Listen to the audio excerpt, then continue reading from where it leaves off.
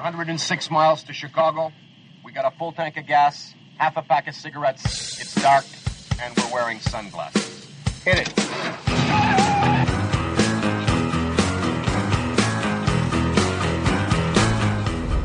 That's the whole point. You have to decide now that you'll fight. You can't wait until you're on the ground, okay, with your ribs broken, okay, and your face smashed in. I had a gal come to Texas, and you'll like this because this is funny. This is a good example of like what we're dealing with today. She came, pulled up in the parking lot, nice lady, very pleasant looking, okay, very Texas, okay, like a bouffant hairdo and long nails and diamonds and all that shit. Nice lady, okay, very Texas. And on the back of her car, she had like a Save the Whales and Walter Mondale and a fucking, all that shit. And we're going like, oh God, I can't believe it, okay? So like this nice lady, and so, my job's not to question, my job is to teach. So we're teaching about day 2, and I go like, just out of curiosity, you came here because... She goes, well, I was in the big mall in San Antonio, went out to the parking garage, and when I did, 3 guys jumped me and beat the shit out of me and took all my shit, okay? And I had to have 7 facial reconstruction surgeries, okay, to put her face back together. Said, as soon as I got out of the hospital, I got a gun. So hell hath no fury like the ass-kicked liberal. All we need to do is beat the shit out of every one of them, and they'll all get a gun. Right now, they expect someone else to come and save them. I hate the police. Great. I'm protesting. I hate the police. I hate the police. I hate the police. I go back down the street 3 blocks, okay? My car's broken into. Who do I call? Fire department? Yeah, someone broke in my car and stole all my CDs. No, you're going to call the cops that you're just going, I hate cop. I hate. Good. Here's the thing. I want you to take your checkbook out and write a check for what it would be worth for you to have someone in your house to go down the hallway and clear it when you think someone's in the house at 3 o'clock in the morning. That's a big-ass check. Okay? Are all cops perfect? No, we have Catholic priests who butt-fuck little kids. Why would I worry about cops being perfect? Okay? Remember, if there were 100 people that graduated from orthopedic surgery school, someone came in last. Ask me how I know. You get it? I just don't want you to be last. Cosmo Kramer. Okay, you're checked in? Yeah, thank you. Here's your AIDS ribbon. No, thanks. You don't want to wear an AIDS ribbon? No. But you have to wear an AIDS ribbon. I have to? Yes. Yeah, see, that's why I don't want to. But everyone wears the ribbon. You must wear the ribbon. What you are? You're a ribbon bully. Hey, you, come back here. Come back here and put this on.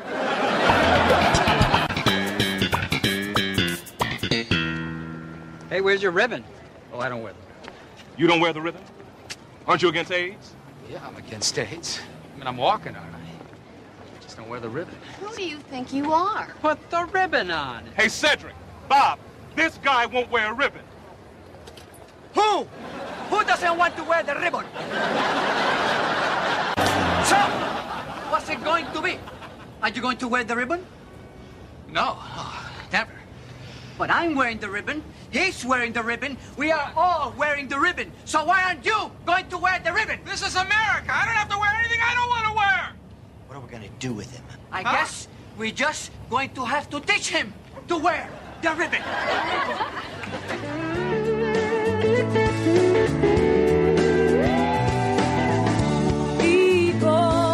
People, don't you know you have a voice? People, don't you know? Well, all right, here we go again. This is Lou Benninger, and you're listening to No Hostages Radio. And this is our episode 65, and it will air on the 27th of June. Lord willing, that I can get through this and we get all the technical bugs out and slick it up so it sounds like I'm a really sharp guy. And hopefully you'll enjoy it. I got a little crick in my throat. Some people think I'm unprofessional when I get a crick in my throat, but it's just part of life, right? You get a crick in your throat. You get COVID, you get a crick in your throat, you get cancer. I got a couple of my friends right now have cancer, and they don't even get a statistic on the damn Appeal Democrat. Like they got cancer. Like, why don't we put all the cancer patients on there? One of my friends died of an overdose at the Motel 6 a week and a half ago. Heroin. He didn't get a statistic named after him. Oh, we have another COVID statistics. These people are the ones that can't give it to others, and these people that are sick, and these people that are hospitalized. Who cares? Who cares? My friends who got cancer, I'm concerned about them. I'm concerned about people that are being allowed to die of heroin. Did you know that the governor of this state mandated that all AA and NA meetings be shut down in the state?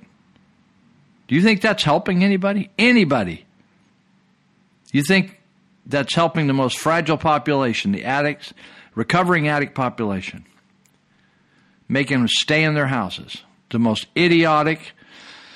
And California, I think, is one of 5 Democrat-led states that when elderly people are diagnosed with COVID, they put them in a nursing home, and that's where all your deaths have been happening. If you don't think there's evil intentions behind all this, I don't know whether there's any hope for you. I just don't know whether there's any hope for you at all. Oh, my goodness. No Hostages Radio. So you can reach me at Lou, L-O-U, at nohostagesradio.com. Email me there, Lou at nohostagesradio. I don't take any other business there but this. If you want to give me a suggestion or cuss me out, I don't really care. Or if you want to send me something you think is interesting I missed, I'm always looking for help. You can go to our website as well, and if you're listening to this on your podcast source, the title, of course, is No Hostages Radio, but if you want to listen to it on the website, it's nohostagesradio.com. And on that site are all the past episodes, as well as about, 126 articles or 130 articles now that we've written about various topics, cultural, political topics affecting sometimes a nation, sometimes the world, a lot of times in Northern California where I reside. In Northern California, Yuba County is where I'm sitting tonight.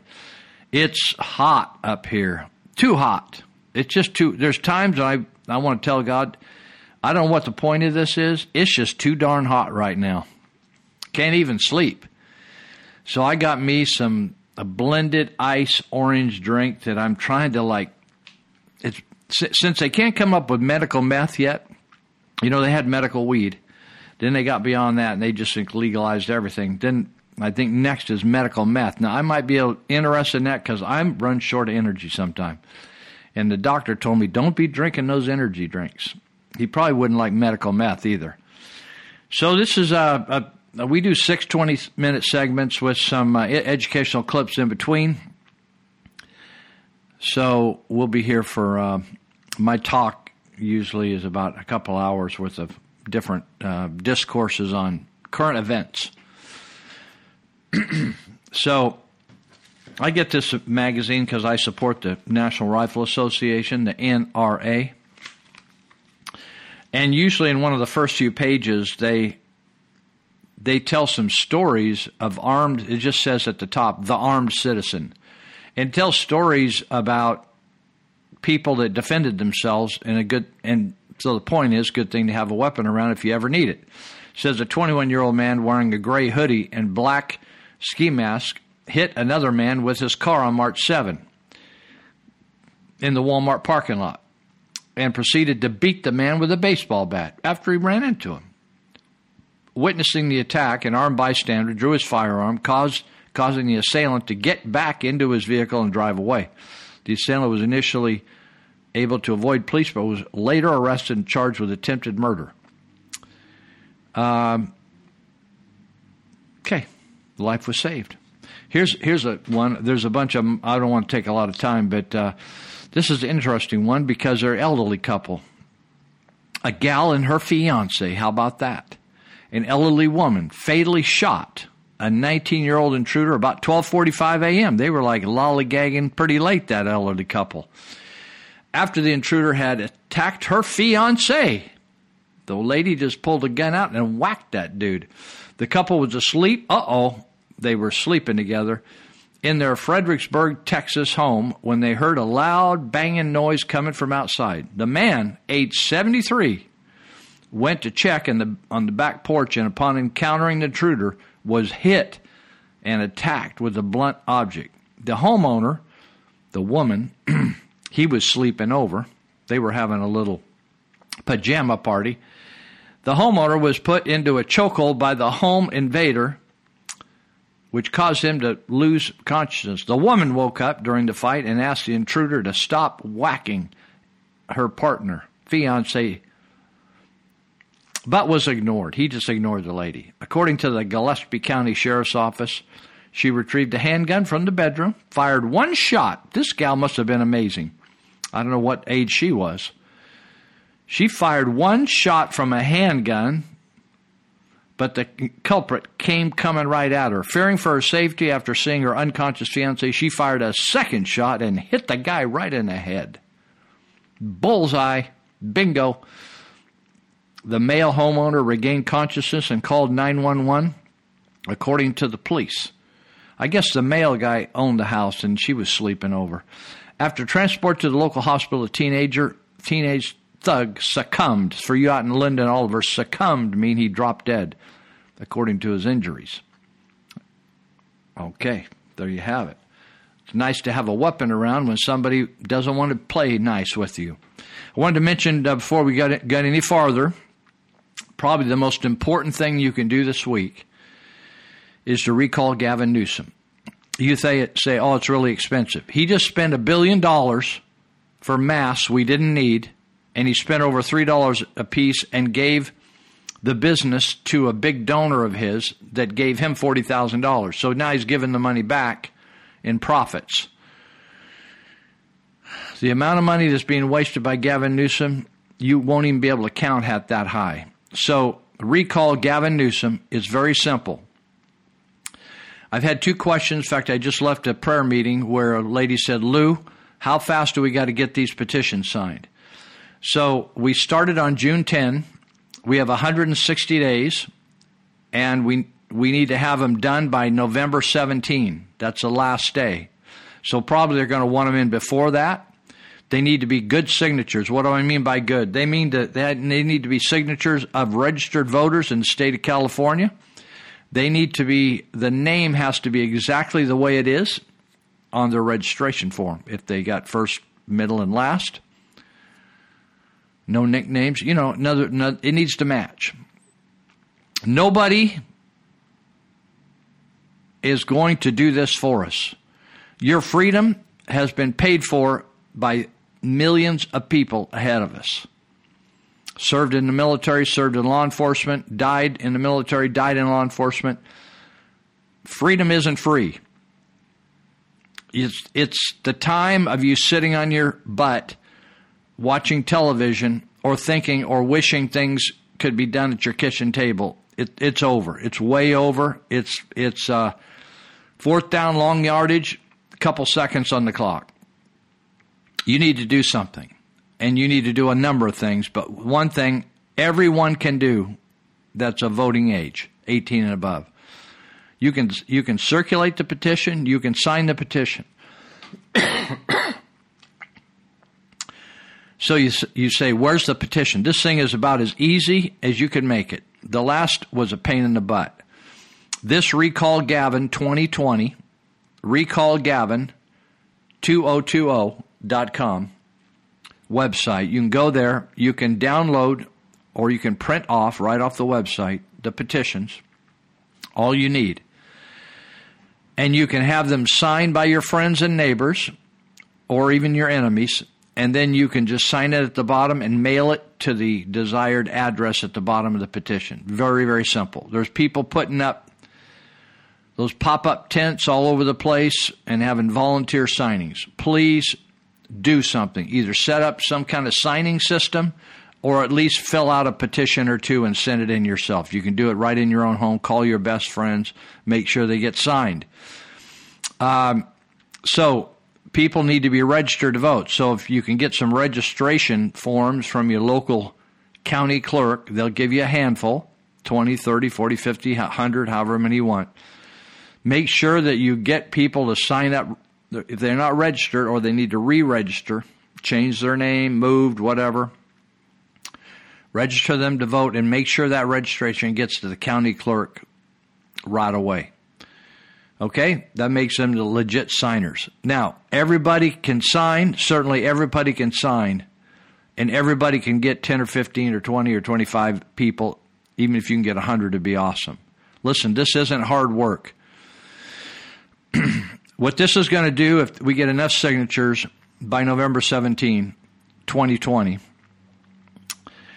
and they approve the signatures and there's enough to put him on the ballot, then his name goes on the ballot. The questions that put on the ballot that asks, should we recall the governor? If it's yes, put yes. If it's no, you put no. The question will be something like that. It'll probably be very deceptively written because they're dishonest down at the state capitol, and Attorney General Becerra is really a criminal type guy, and he's very deceptive. And he's totally political. He does not represent all the people. So anyway, there'll be a question on the ballot, should we or should we not recall the governor? And then there'll be a second issue on the ballot, and that will be, if this goes through and you do recall the governor, who do you want instead? And there'll be a list of candidates that comes forth and puts their name on that ballot. So if it's a successful recall, then the person who got the most votes is the new governor. That's how it works. It's a two-step deal. But you do it all in one ballot, okay? All right. Now, on that website, there's a list of Facebook sites attached to each county. So if you're out in Alameda County, you can cut and paste the site of the Facebook page onto your Facebook page, so you can get to it and then become a member so you can find out what's going on. So it has a listing for all the counties plus one for an overall Facebook page. So become a member of Facebook, of that Facebook page, join, do all that kind of stuff and share, right? Get involved in this. We need everybody getting involved to make this happen. Okay? Now, there's been recent things where Gavin Newsom this week is saying, if the counties don't do everything I say, then I'm going to cut off funding to your counties. Now, that's just a dictator. And so that is not a person that's playing by the rules.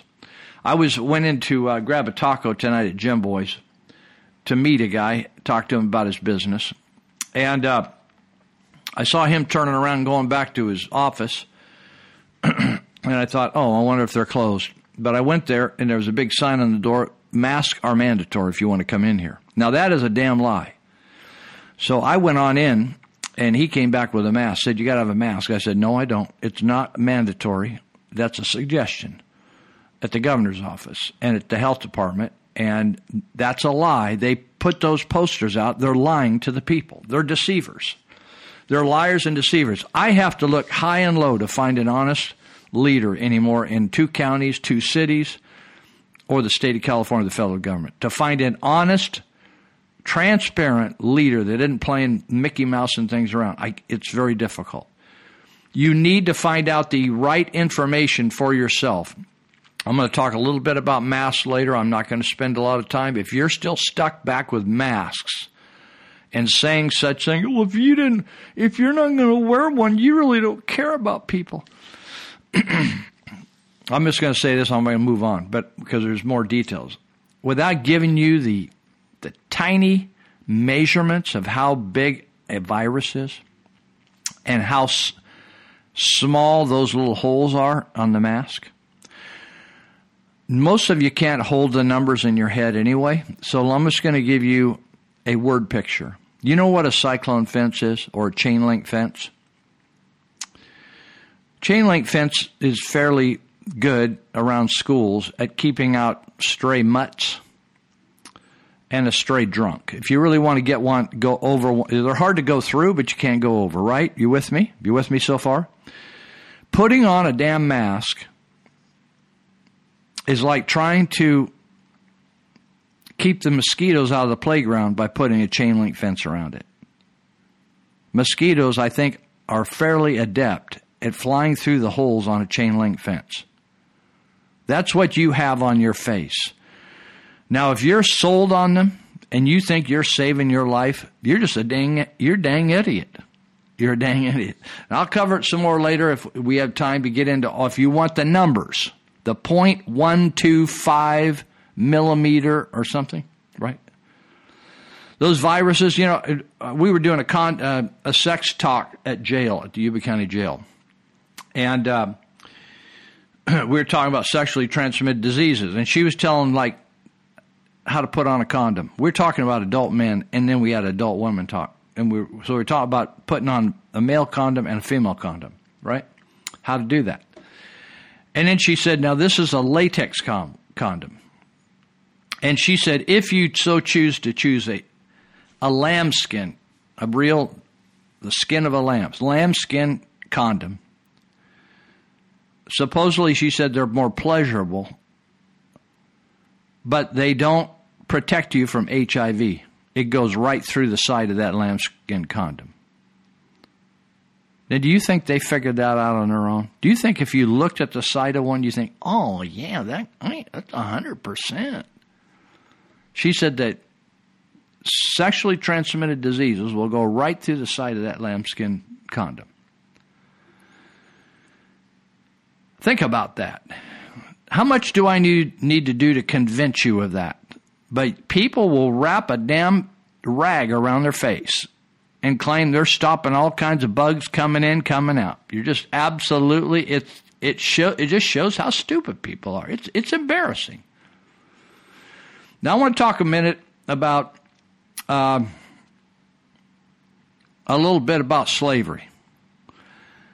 I told you I read this article last week. You can listen to the podcast last week. I read my article that I couldn't get written. They couldn't accept it at the Territorial Dispatch. They thought it was too controversial.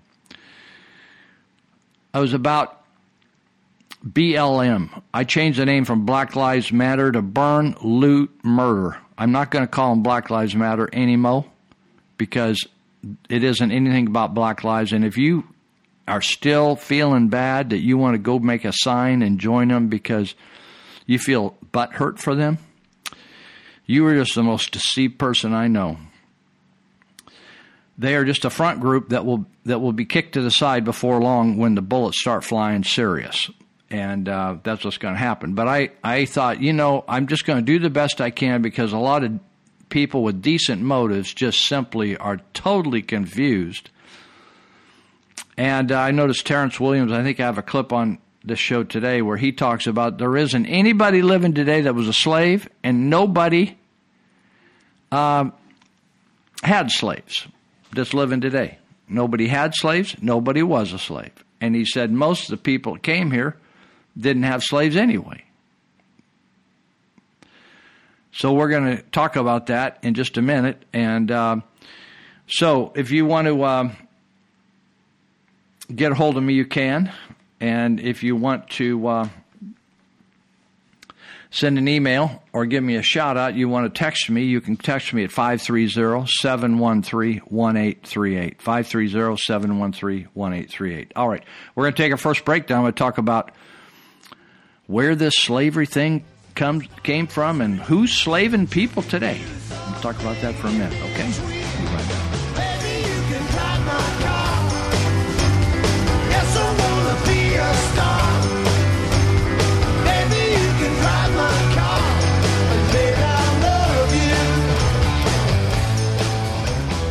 Citizens of America are now joined in a great national effort to rebuild our country and restore its promise for all of our people.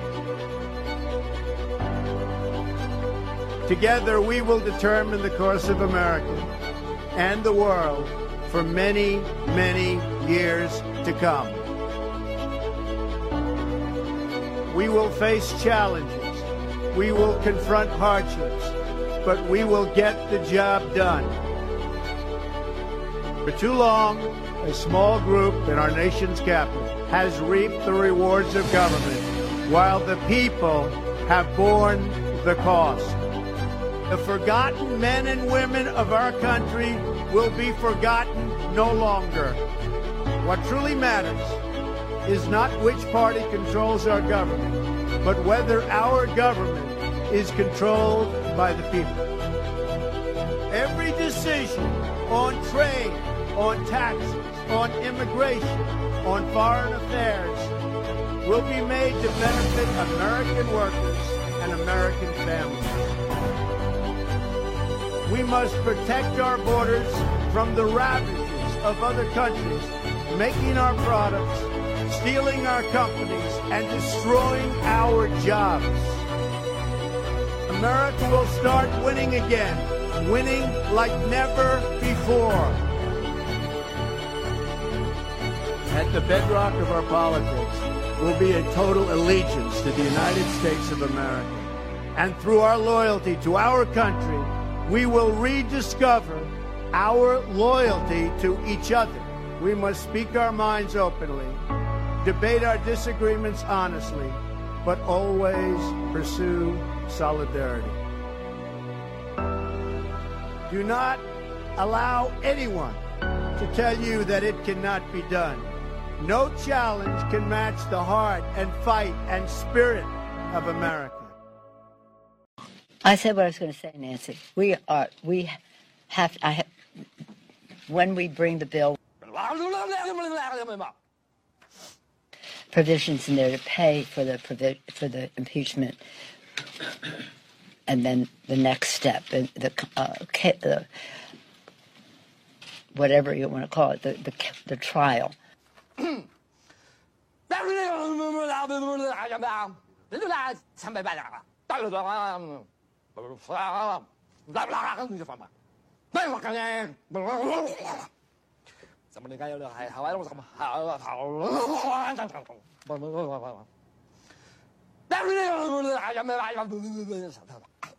This is a personal service announcement and a public apology to all the brothers and sisters who I'm triggering by this news.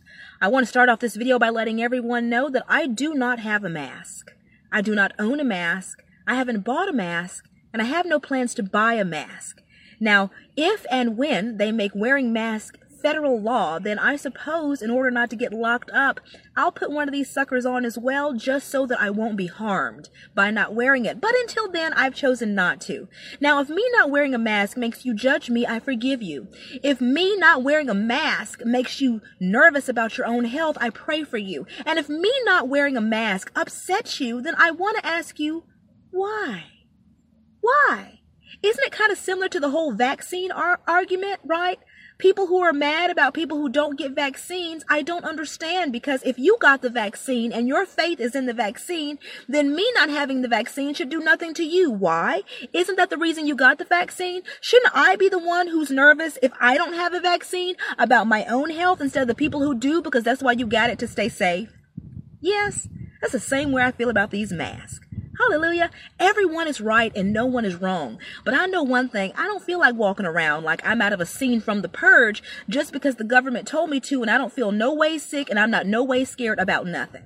Ashe? That doesn't mean I'm out here going out kissing folks in the mouth that I don't know who said they just got corona. But what it does mean is that I'm not going to change the way that I do things that make me feel comfortable just so that everyone else can feel comfortable during this crazy period of uncomfortability.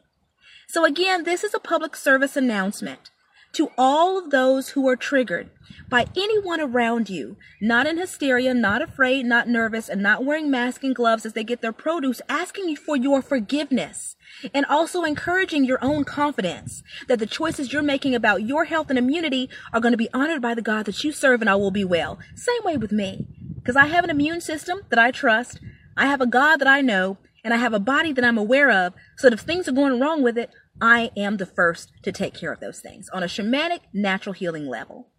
Ashe, I want us all to be well, but I also want us to be whole, and I want us to have clean hearts full of love. So again, if you are a mask wearer and you see someone without one, offer them your love and understanding and forgiveness, and be confident and sure that you will be well, and stop harassing folks and judging folks and getting mad at folks who trust in their own immunity, their own relationship with God, and their own common sense about what makes them comfortable and feel okay. Again, this is a public service announcement for all God's children, reminding you that all is well, nothing has gone wrong, everything's going right, no matter what happens, even if we leave this life, it was the plan this year regardless, no matter what. And nothing under any name, including Corona, can extend or shorten your days on this planet if you are a believer in the Almighty God and know that even the hairs on your head are numbered just like your days. So fear not, know all is well. We're all where we're supposed to be. I'm not wearing a mask, and if you are, I love you, and because I'm not, forgive me. Ashe, we're going to get through this together. Until then, stay safe. Peace.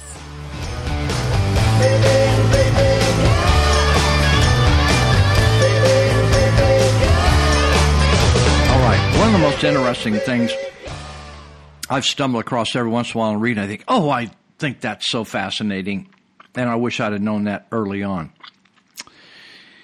I wasn't much of a student growing up, and I just have all kinds of regrets, but, you know, when you get a few years on you, there's nothing you can do about it but change the way you are now. And history wasn't very interesting to me when I grew up, and I could blame the teacher. But, you know, if something doesn't interest you, it's like somebody offers you some food and you try it and you just don't think that tastes so hot. So there's no real motivation to grab another bite, right? You think, I don't, that's not really my favorite right there. So you don't press forward. But there's so many interesting things to learn from history.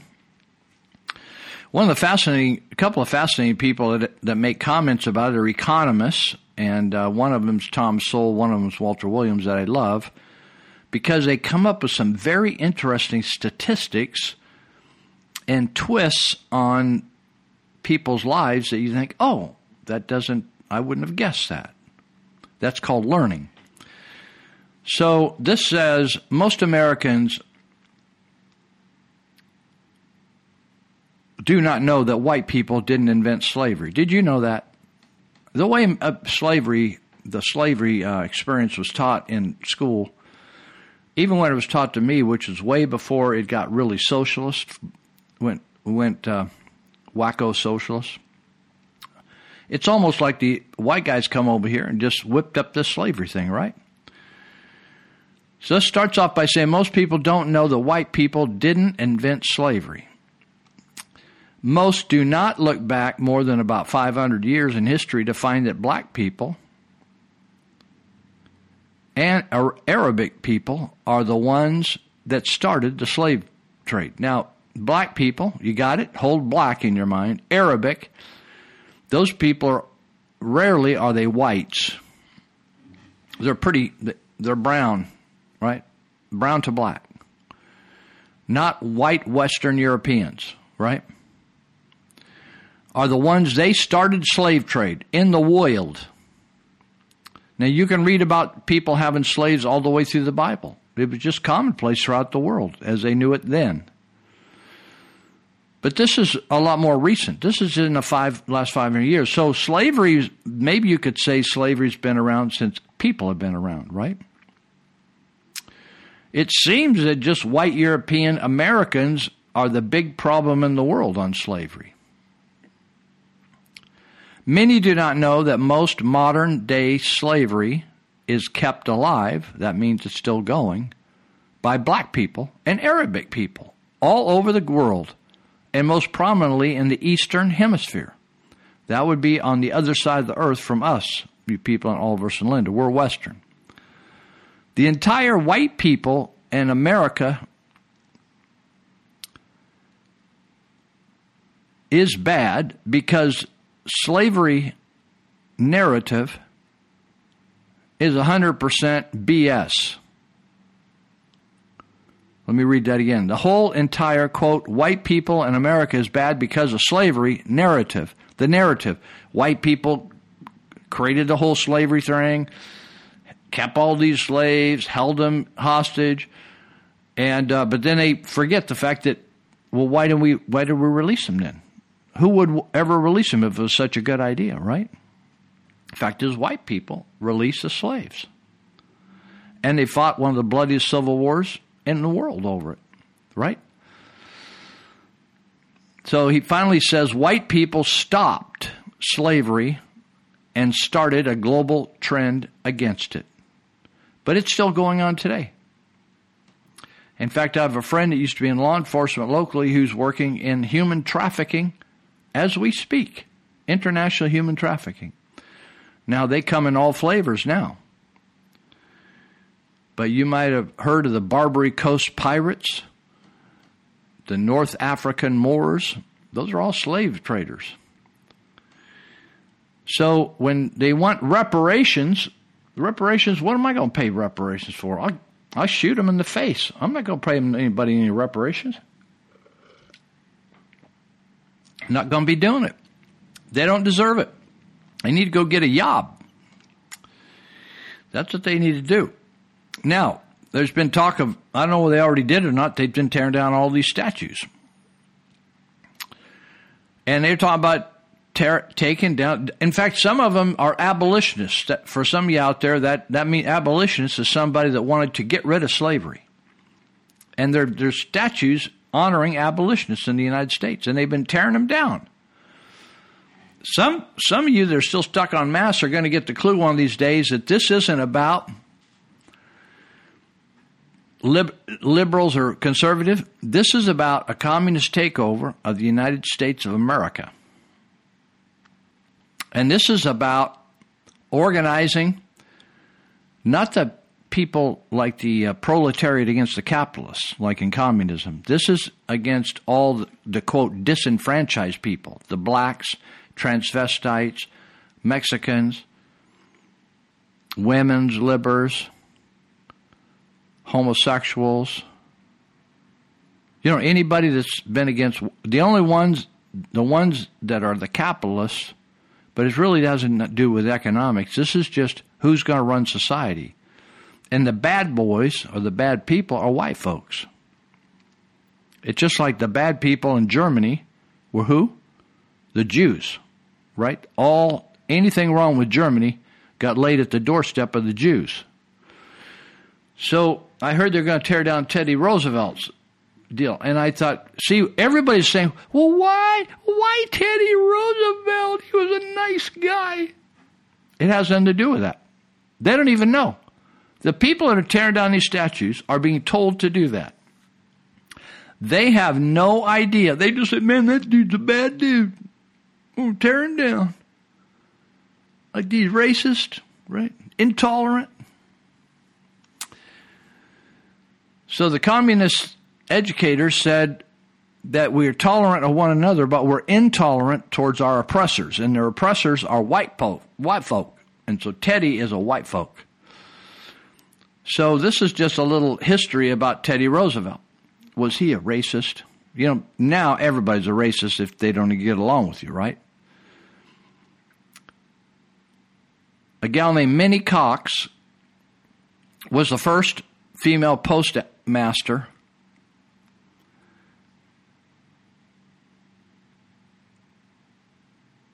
and she served in Mississippi.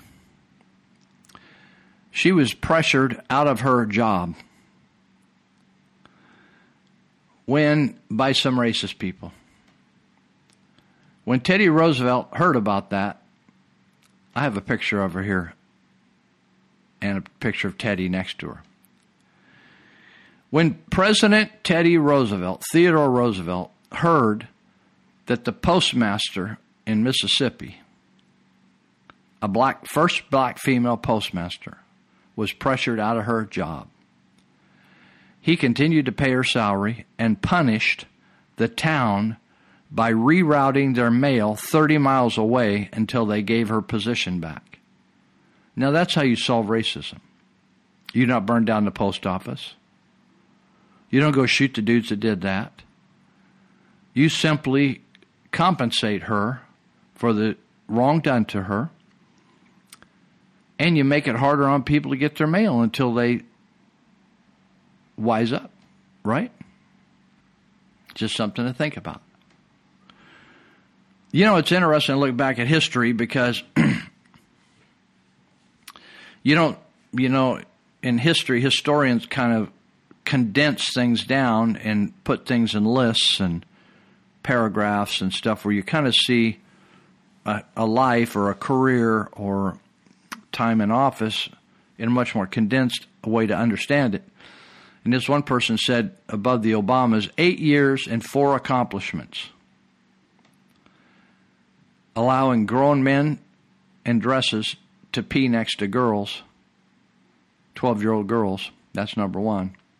Made high school lunches inedible, health insurance unaffordable, and police lives unimportant. I think he probably did some other things, but those are 4 big ones, right? Have you been hearing about this guy named Grady Judd? I stumbled across him. Grady Judd. He's the sheriff of Polk County, Florida. I just like the sound of that, Polk County. And I saw him talking, explaining to Antifa.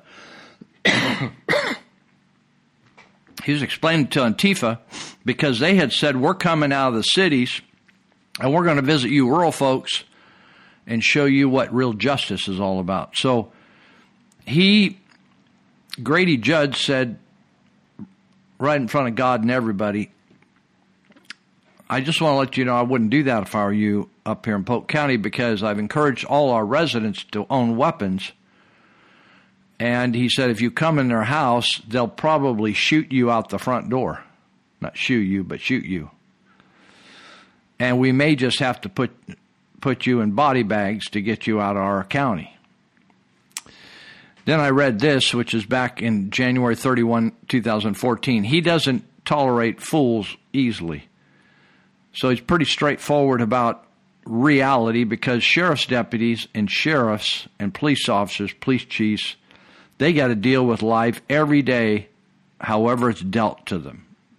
Heroin addict laying on the floor of an old funky hotel, woman killed by somebody, kid gets smashed on his motorcycle because a Jeep pulled out in front of him. They got to go clean up all that stuff, right? So then these pussy little reporters ask these antagonistic questions, right? So, Polk County, Florida Sheriff Grady Judd, quote, you kill a policeman, it means no arrest, no Miranda rights, no negotiations, nothing but as many bullets as we can shoot into you, period.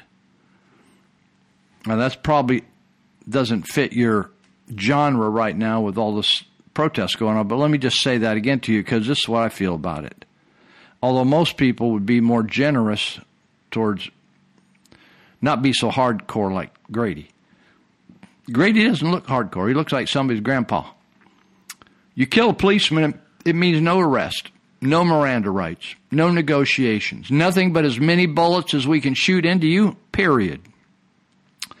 Why did he say that?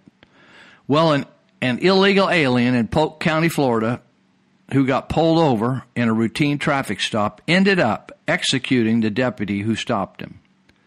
The deputy was shot 8 times, including once behind the right ear at close range. Another deputy was wounded and a police dog killed. A statewide manhunt ensued. The murderer was found hiding in a wooded area. As soon as he took a shot at the SWAT team, officers opened fire on him. They hit him 68 times. Naturally, the liberal media went nuts and asked why they shot the poor undocumented guy 68 times. Sheriff Grady Judd told the Orlando Sentinel, because that's all the ammunition they had.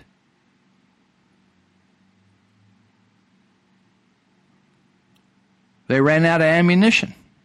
That's why they didn't shoot him 69 times, because they had 68 bullets that went into him, and then some of them may have missed him. Guys got a little nervous. shot over, shot under, but they got 68 times in the body. The coroner also reported that the illegal alien died of natural causes.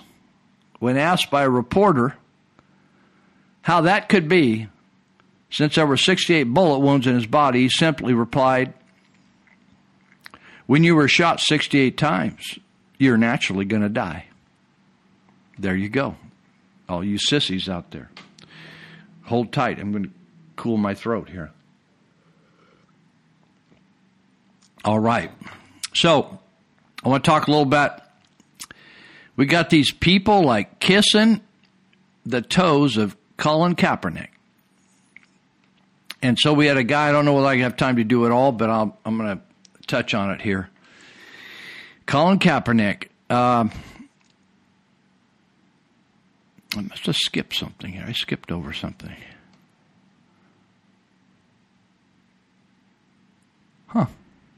Just disappeared. Must be buried down farther. So this guy compared Colin Kaepernick because it was Juneteenth. You ever heard of Juneteenth, 19th of June? I never paid much attention to it growing up. But Juneteenth supposedly is the date in 1865 when the last slaves down in Texas received word of their freedom. And it represents the fulfillment of the principles of liberty enumerated by our founders 89 years prior in the Declaration of Independence. We just had to, that was our vision. We need to straighten the country out, right? We hold these truths to be self-evident that all men are created equal and they are endowed by their Creator with certain unalienable rights, that among those are life, liberty, and the pursuit of happiness. So I want to talk about Mr. Kaepernick, and then I'll also talk about a guy named Carney.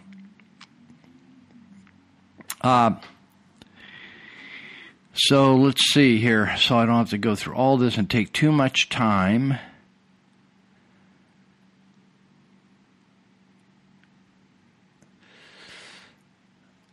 Let's see.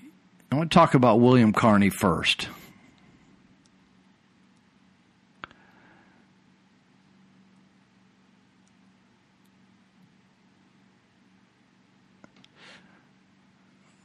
I may have left out this one little section about Kaepernick, but I can basically do it.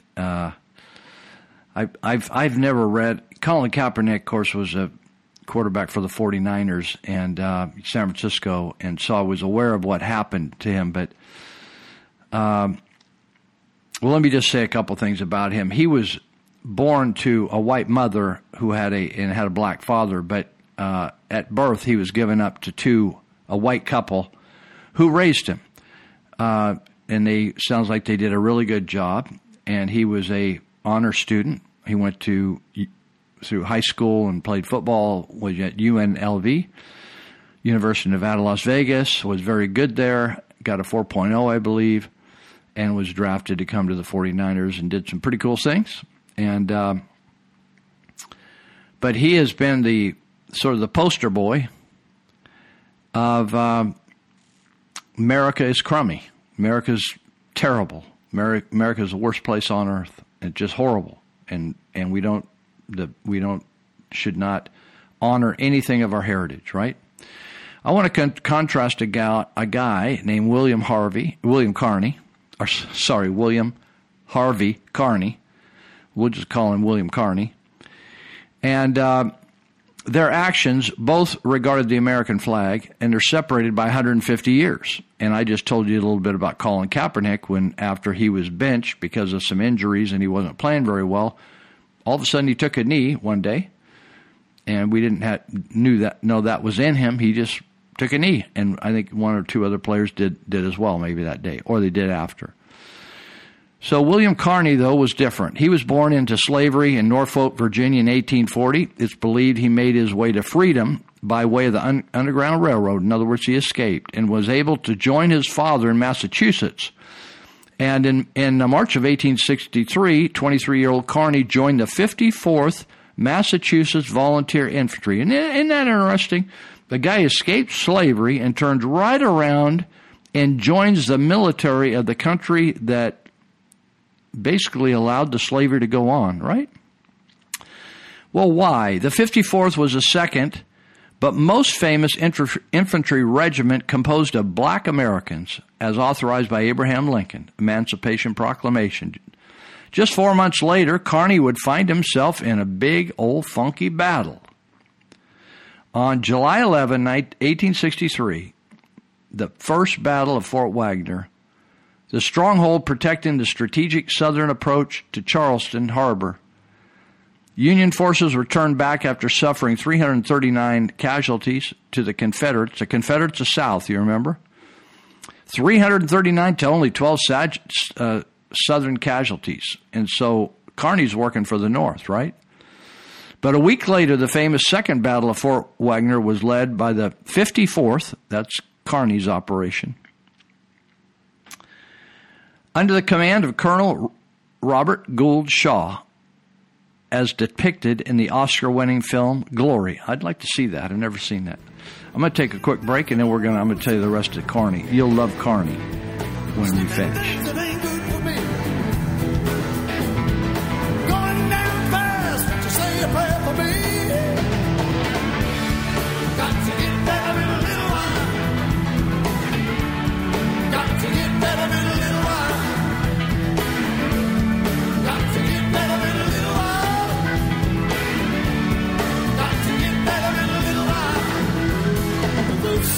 Gonna shine on my guitar someday.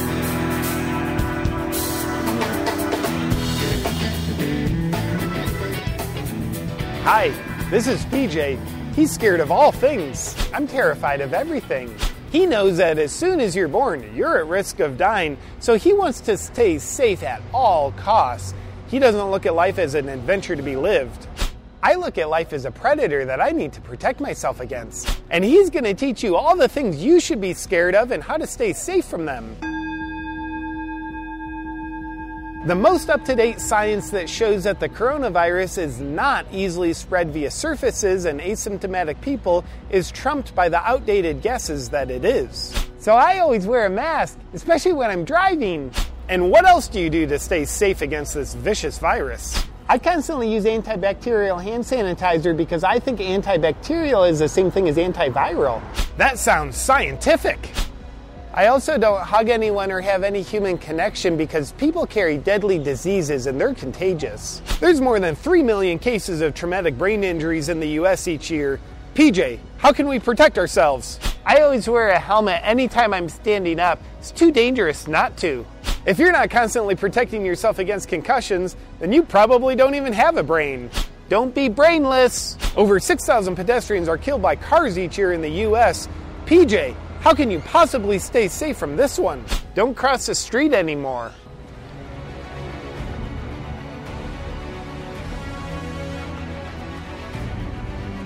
I'll just stay here the rest of my life. It'll be safer this way. Just when you thought you were safe, I want to remind you, AIDS is still a thing, and potentially all surfaces on Earth are covered with AIDS-infected semen. I have a condom on right now so I don't get AIDS. That's appropriate. And just when you thought water was a beautiful thing, 3,500 people drown each year in water. It would be ridiculous not to be protecting yourself against drowning. So I never leave home without wearing my life jacket. I also wear one at home, and 2 of them in the shower. In the U.S., 1 in every 700,000 people are struck by lightning. Lightning's everywhere! Indeed. What can you possibly do to stay safe from lightning, PJ? I never go near trees. Nature's like a serial killer. I also keep myself as low to the ground as possible, just to be safe. Approximately 500 meteorites hit the surface of the Earth each year. Wait, what? That's right. You have a 1 in 20 billion chance of being hit by a falling rock from the sky. That's almost everybody. Sure is. I'm just gonna stay here for the rest of my life. It's too dangerous not to. That's how you stay safe in 2020. And the only thing I have to sacrifice is my freedom, human connection, adventure, and my personal sovereignty. Your protection has become your prison. You're definitely safe in there. And it looks good on you. Thank you. What the mainstream media was afraid to tell you about the news this week. This week, While the mainstream media was obsessing about President Trump drinking water, here are the things that happened that really matter. The Fulton County District Attorney, Paul Howard, who charged Atlanta police officer Garrett Wolfe with felony murder for the shooting of Rayshard Brooks after Brooks assaulted Wolfe, stole his taser and aimed the taser at the cop. The DA claims the police officer was never in imminent threat of serious bodily injury or death.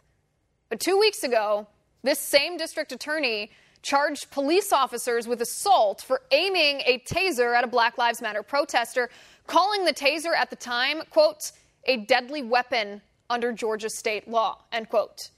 But did the mainstream media report on his utter unjust hypocrisy from the Fulton County DA? No, they didn't.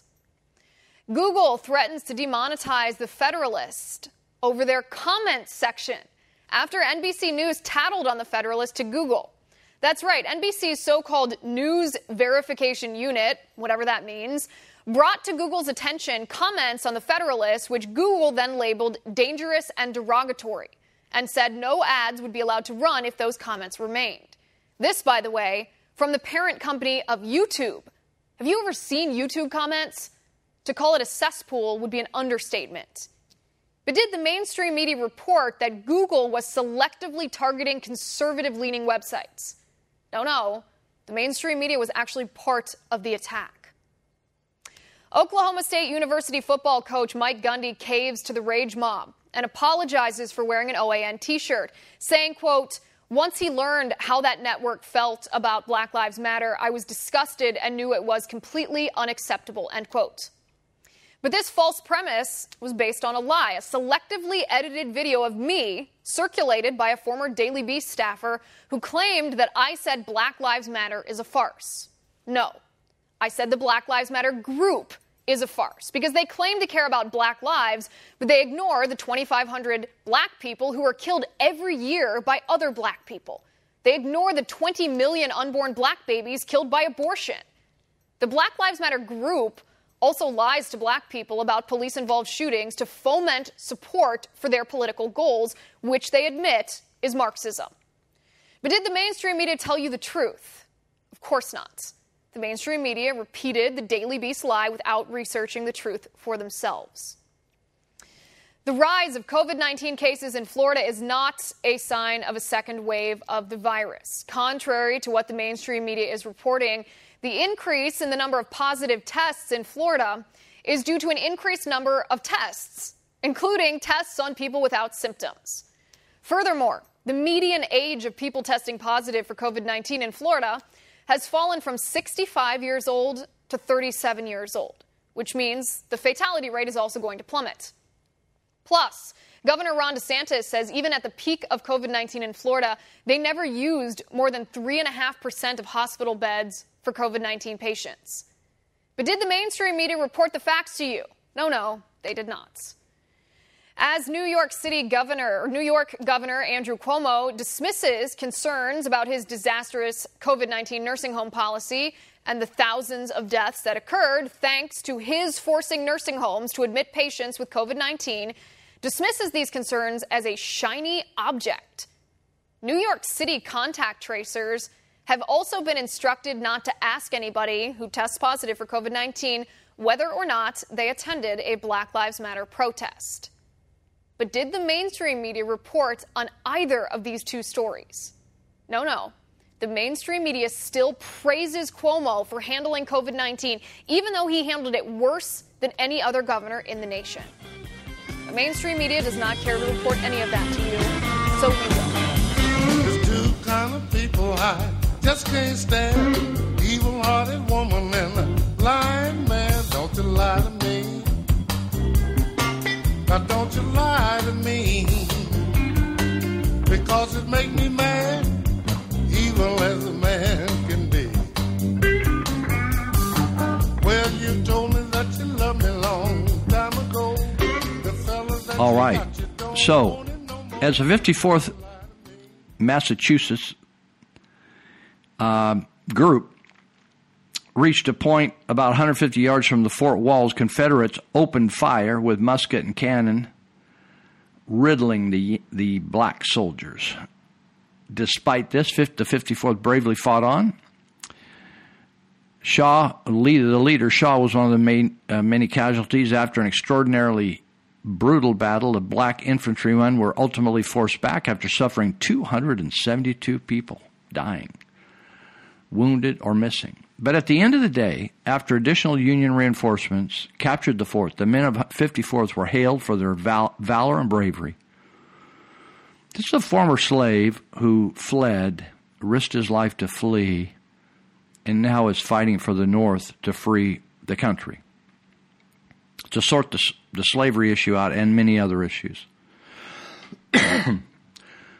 One of the 54th Regiment was young Sergeant William Carney. He received the Medal of Honor for actions after the 54th Color Guard was killed. Carney retrieved the U.S. flag carried by his regiment and despite his own severe injuries, pressed forward. He held it high, the flag, under heavy fire, and later that day exclaimed to his unit, "Boys, I only did my duty. The old flag never touched the ground." He would later recount that rising at one point with the flag in hand, he was shot. The bullet I now carry in my body came whizzing like a mosquito, and I was shot. Now being prostrated by the shot, I continued my course, yet had not gone very far that another bullet hit him. Carney was honorably discharged in June 1864, returned to New Bedford, where he lived until his death in 1908. In honor of the 54th Massachusetts, the Shaw Memorial was erected on Boston Common, on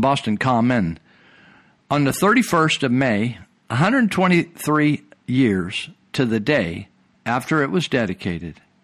Boston BLM, or Burn, Loot, and Murder, rioters badly defaced the monument, one of many in their nationwide effort to whitewash our shared history.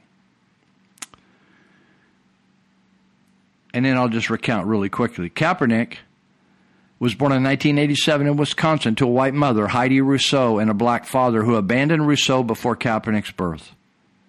By the way, that's the problem we have with the black community. Rousseau put Kaepernick up for adoption with Rick and Teresa Kaepernick, a white couple. He thrived as part of their family, becoming a top student, multi-sport star in high school. He received a football scholarship from UNLV, and after graduating in 2011 with a 4.0 GPA and a stellar career, he was drafted by the 49ers, as I mentioned. After a couple of good years in 2014, Kaepernick signed a 6-year contract extension worth $126 million. But he gave all that up, and after taking a knee, and decided that he would forego his next contract, withdrew from contract, and went on and aligned himself with Marxist ranks and with the BLM movement. So for every black that you think, that guy is totally crazy, there are amazing stories, and they're very inspiring to me, of black heroes in our history that fought with, whether it's black aviators, the first black aviators, or the first black whatever. They're just very fascinating aspects of our history that you should look into. Now, to show you the craziness that's going on, the girlfriend, this is in England, the girlfriend of a man who flew, so they had these soccer games, and they call it football in England, right? They had a soccer game going on, major soccer, probably 80, 100,000 people there. And so a guy flew a plane over, just like they did over the Capitol when we were down here recently, and they put "Stop the Tyranny" on the banner that they pulled behind the airplane. The airplane pulled a banner that says "White Lives Matter." Now that just ticked everybody off, right? Because you can't say that. Everybody else lives matter, but not white lives. So anyway, they figured out who did it. But what they did is they found out also who his girlfriend was. And his girlfriend. So anyway, let me tell you this. They figured out who's responsible for that. And it was Burnley fan, that's a soccer team, Jamie Heppel. And he faced a social media firestorm. And he responded with a post that said, "I'd like to take this time to apologize." And then in caps, "to absolutely effing nobody!" Exclamation point. Well, they weren't gonna step on Jamie's toes, but what they did is they went for his family. That's what they do. Totalitarians, communists. So the Twitter mob discovered the employment details of his girlfriend, Megan. And she got fired from Solus Foot Health and Reflexology Company simply by knowing the guy. Isn't that amazing?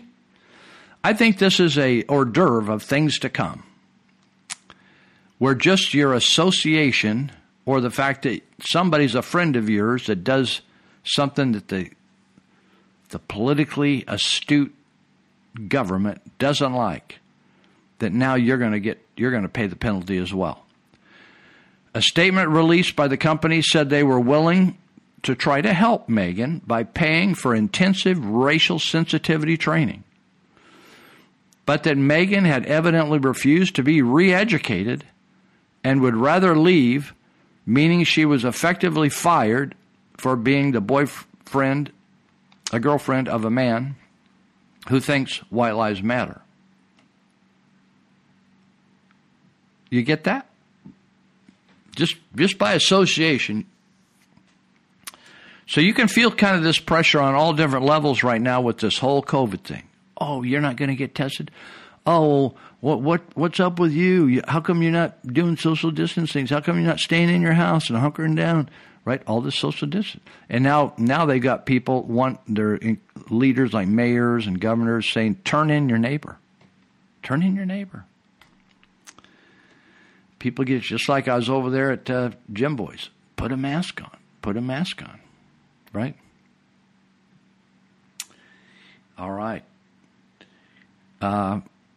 Okay, I think we're doing okay here. I'm just checking my board here, making sure I pressed all the right buttons, because sometimes I do it and I think, they aren't even listening to me because I'm not talking into the radio right. Didn't press the record button. I want to there's this term privilege that's going around. You heard the term privilege, right? And no matter what your upbringing was as a white guy or white girl, man, I've met some white folks that been through some rough stuff coming up. Molestation and rape and poverty, living out in the river bottoms. But if you're white, you got privilege. So this guy writes, what is privilege? Privilege is wearing $200 sneakers when you've never had a job. Privilege is wearing $300 Beats headphones while living on public assistance. Privilege is having a smartphone with a data plan which you receive no bill for. Privilege is living in public subsidized housing where you don't have a water bill, where rising property taxes and rents and energy costs have absolutely no effect on the amount of food you can put on your table. Privilege is the ability to go march against and protest against anything that triggers you without worrying about calling your workplace or facing the consequences that accompany such behavior. Right? You don't get arrested. Privilege is having as many children as you want, regardless of your employment status, and being able to send them off to daycare or school you don't ever pay for. That's what you call privilege.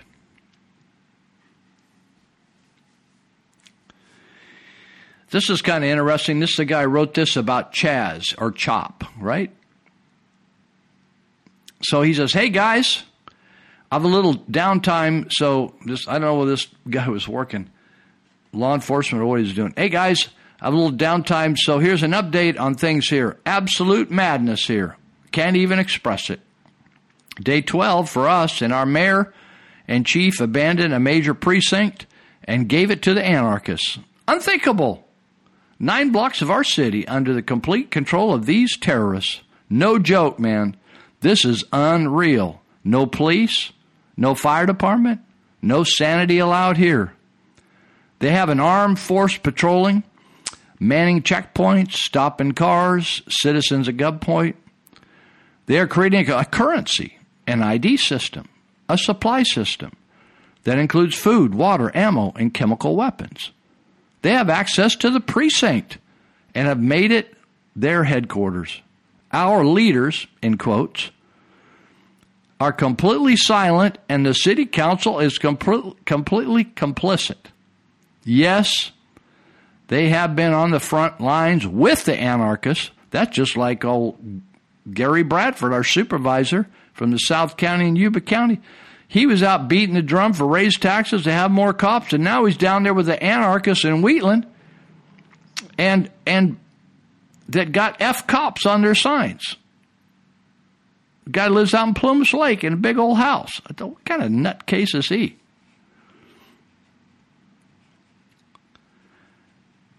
Our leaders are completely silent. They've been on the front lines with, in all caps, the anarchists. And yes, last night one council member led about 200 of them into the city hall. The warlord in charge of the new Capitol Hill Autonomous Zone, or called Chaz, drives a Tesla and has been arrested for drugs, guns, pimping, and crimes against children, and is on a federal child porn watch list. That's their leader at Chaz. He carries an AK-47 and has already started abusing people inside. WTF? Question mark. You can't make this up, dude. We've been castrated. He's meaning the society's been castrated. The people in authority have been castrated. There's no recovering from this. We can't go near the zone and have been warned by our department to stay back. We are only working for each other now. We have been in battles where these psychopaths have hit us with rocks, cinder blocks, homemade napalm, and even IEDs. Multiple injuries, and then we gave up the precinct. Now the guns are out. The city can burn. I'm working on my exit plan now. The city and state hates us and gives us zero support. In fact, the leaders are actively supporting the very real insurgency. Yet, all you hear in the media is that they are merely peaceful protesters. This is real, people. There is a part of our country that is no longer under our country's control. People need to know this is not about race. It's about control.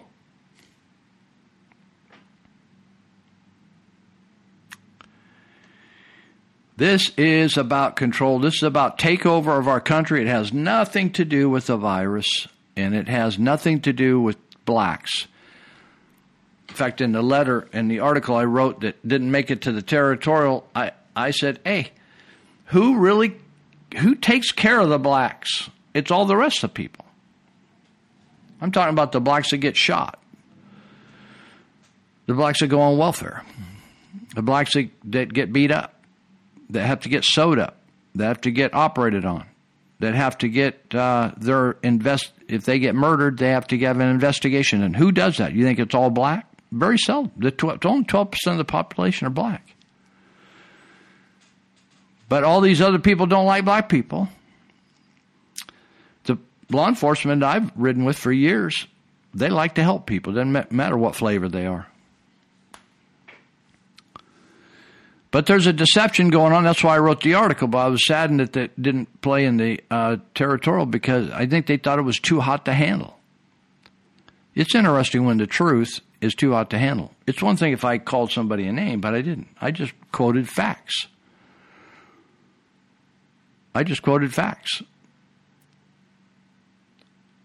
And that's the truth is too hot to handle, right?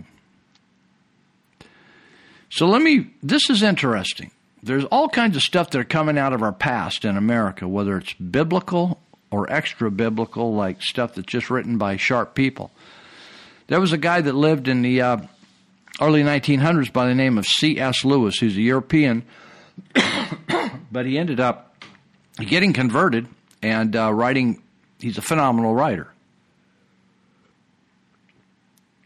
So he wrote many books. And he wrote the Screwtape Letters, which is about the devil and his nephew Wormwood. And it's a conversation they have about deceiving humans. So then he wrote a book called Letters of the Devil to His Nephew. And this published in 1942, folks, during the war. I want to read it to you. The question is, and always has been this. I want you to think about this COVID thing as I read this. The question is, and always has been this. How did you manage to bring as many souls to hell at this time? The nephew's asking. The devil says, because of fear. Oh, yes, excellent strategy, old and always current. But what were they afraid of? Fear of torture? Fear of war? Fear of hunger? No, said the devil. Fear of getting sick. I'm telling you, people, this was written in 1942. They went to hell because of fear of getting sick. But then the other said, no one else got sick at that time? No. Yes, they were sick. I'm sorry. Nobody else was dying. That's what I meant to say. Yes, they really died. So the nephew said, there was no cure for this disease? Oh, there was. Then the nephew says, well, I don't understand then. The devil says, since no one else believed and taught about eternal life and eternal death, people thought they had only that life. And they clung to it with all their strength, even if it cost them their affection. They did not hug and greet each other. They had no human contact for days and days. They lost all their money. They lost their jobs. They spent all their savings and still thought themselves very lucky to be prevented from earning their bread. It's amazing, people. People just going on, oh, yeah, we won't have church anymore. It's not a problem. We got this. It's okay. It's okay. He says, the devil says they lost their intelligence. One day the press said one thing, and then the next day the media would say something else. They contradict it. And they believed it all. They believed the first statement, and they believed the contradiction. They lost their freedom. They did not leave their house. They did not walk. They did not visit their relatives. It was one big concentration camp for voluntary prisoners. They accepted everything. Everything, he said, as long as they could overcome their miserable lives one more day. Sadly, they no longer had the slightest idea that he, and only he with capital letters about God, he and only he is the one who gives life and ends it. It was like that, as easy as it has ever been. Isn't that interesting? 1942, C.S. Lewis. You can look it up on the internet without buying the book and see what I just came across. It's like prophetic, right? It's like a prophecy. The Letters of the Devil to His Nephew by C.S. Lewis, Christian author of the Chronicles of Narnia and many other wonderful books, even on grief.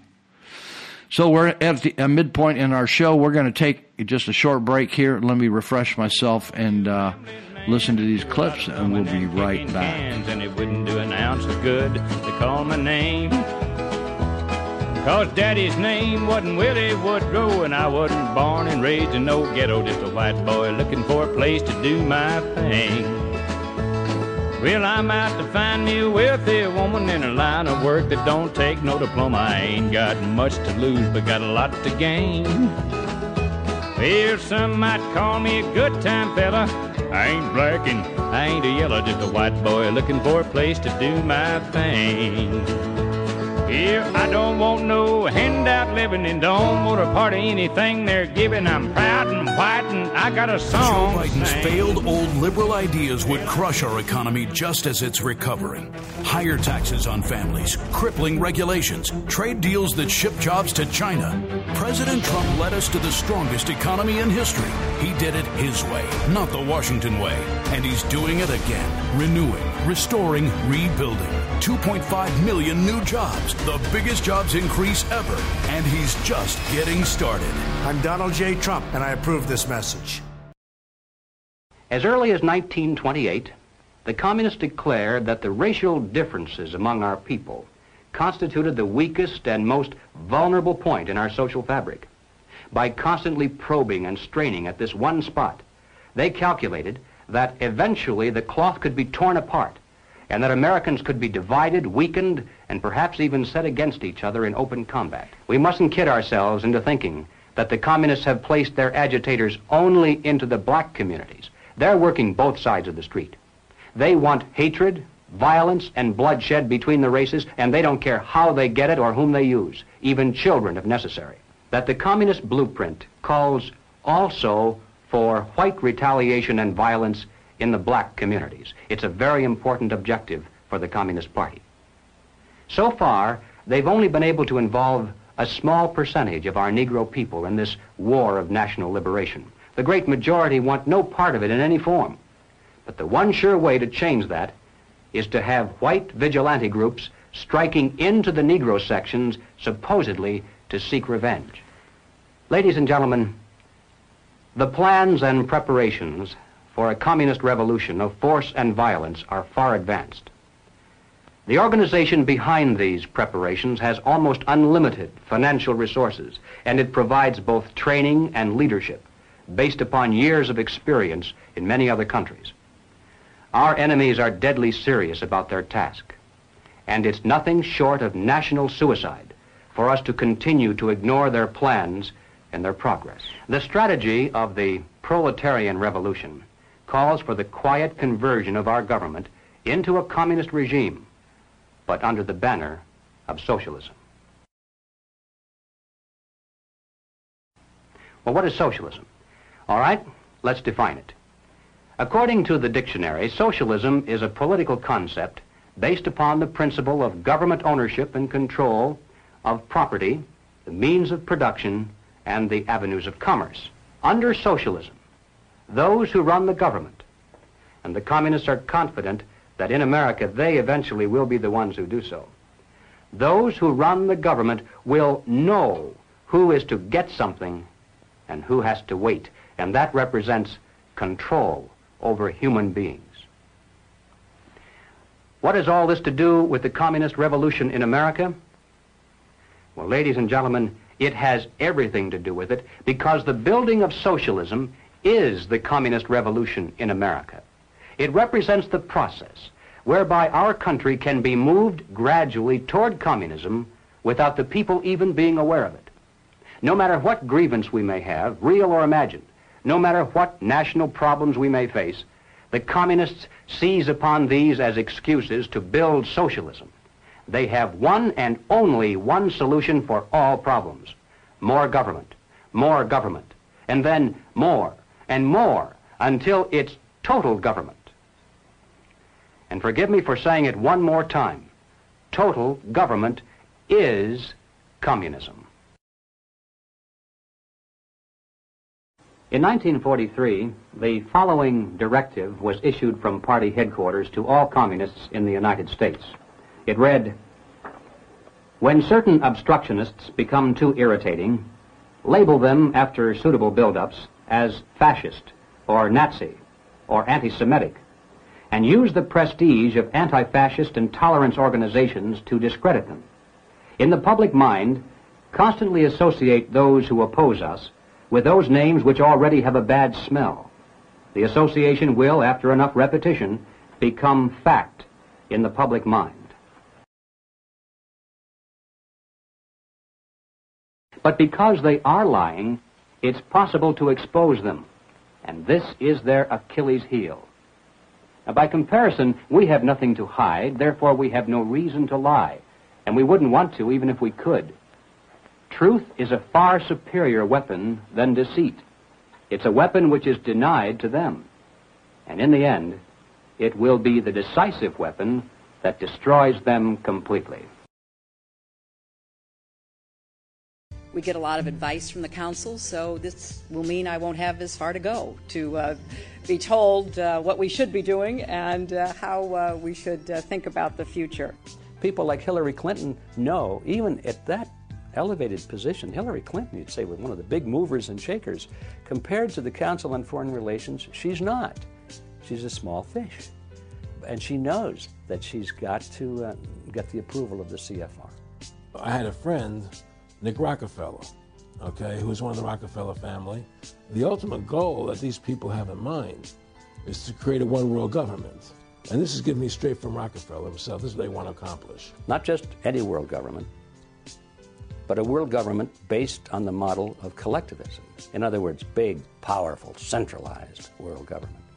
If it were a world government based on the principles of freedom and freedom of choice, freedom of culture, low intervention, if no intervention in the lives of normal human beings, it might be a wonderful thing, but that's not the kind of world government the left and the right have in mind.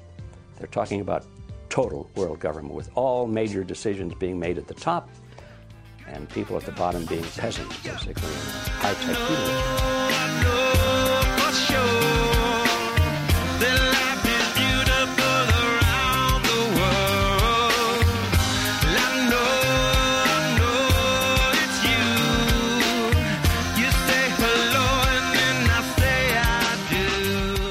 All right, welcome back. I want to talk a minute about some of our sponsors. I had, as happens in my life, whether it's my car, my body, or my house, I always got to do maintenance on it. And so I noticed that the shower wasn't, when I turned it off, it wasn't going off. It was just still dribbling a little bit. And at the price of water in Marysville, it'll go through your whole bank account if you're not paying attention. So let me hold on just a second to find my spot here. Sorry. So anyway, I called my friend Ted Holmes at Plumbing Doctor, and they came over, and I've been here for a lot of years. So the faucet system was probably 20 years old, and so when they went to repack it, as they do to make it turn off tight, and so not one drop gets away, the unit popped inside and broke, and it was old and tight, and it was like me, not as flexible as it used to be.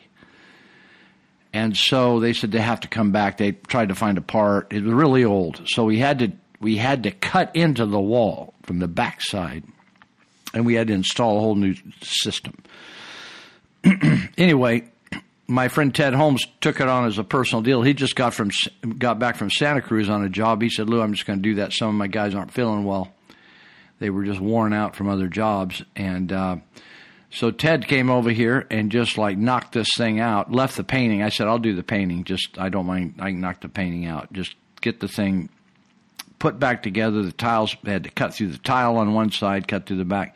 It was like having your spine worked on. They're coming in from both ways. But the Plumbing Doctor fixed me up, and looking good. Matched the tile on the shower side. Thing turns off like it's almost like God made it. And on the back side, you can't even tell they cut a big old funky hole in the sheetrock. Can't even tell. Just it's a miracle. So they're up here in Yuba Sutter counties in Northern California. You can dial them up at 530-671-9111. 671-9111. And then we got Monty Hecker, who's a big supporter of ours and been a huge help to me and promotes it on Facebook all the time. That reminds people I'm on a podcast. And Monty was in the Air Force and got out of the Air Force and went into the security business. And thank you, Monty, for serving us. And he refers on his website to me, and disabled veteran. So not quite sure what happened, but I've never really asked him. But that even adds another good thing to it. But the thing, instead of whining and just collecting money, he went into started his own business called Elite Universal Security. And it's located out here in Yuba County, but they work all up and down the state, south of Sacramento, all the way up to Oregon. And he's always telling me, I said, Monty, how's it going? He said, it's really busy and I need people. Tell people I need them. I want good people, good, honest people, hardworking. I will train them, he says. I'll put them to work. And he said, if they want to I'll train them. They can go ahead and be a cop someday if they want to do that or go into some other field. But that's related to what we do. But he said, I need them. So if you want a job and you want to get trained, maybe you're just getting out of high school. Maybe you just went through this 2020 year all screwed up and you think, man, I need to try something, right? Or maybe you should be a security guard and just try it. Just get out there and get your feet wet, see whether you like it, see whether you don't. You can call them at 530-749-0280, 530-749-0280. Now, you heard me earlier talk about the Gavin Newsom recall. Monty is up to his ears helping, as he always does, on a lot of good political causes. If you don't have a computer, or you don't have, maybe a lady I was talking to at the prayer meeting tonight said, Lou, my printer's not working.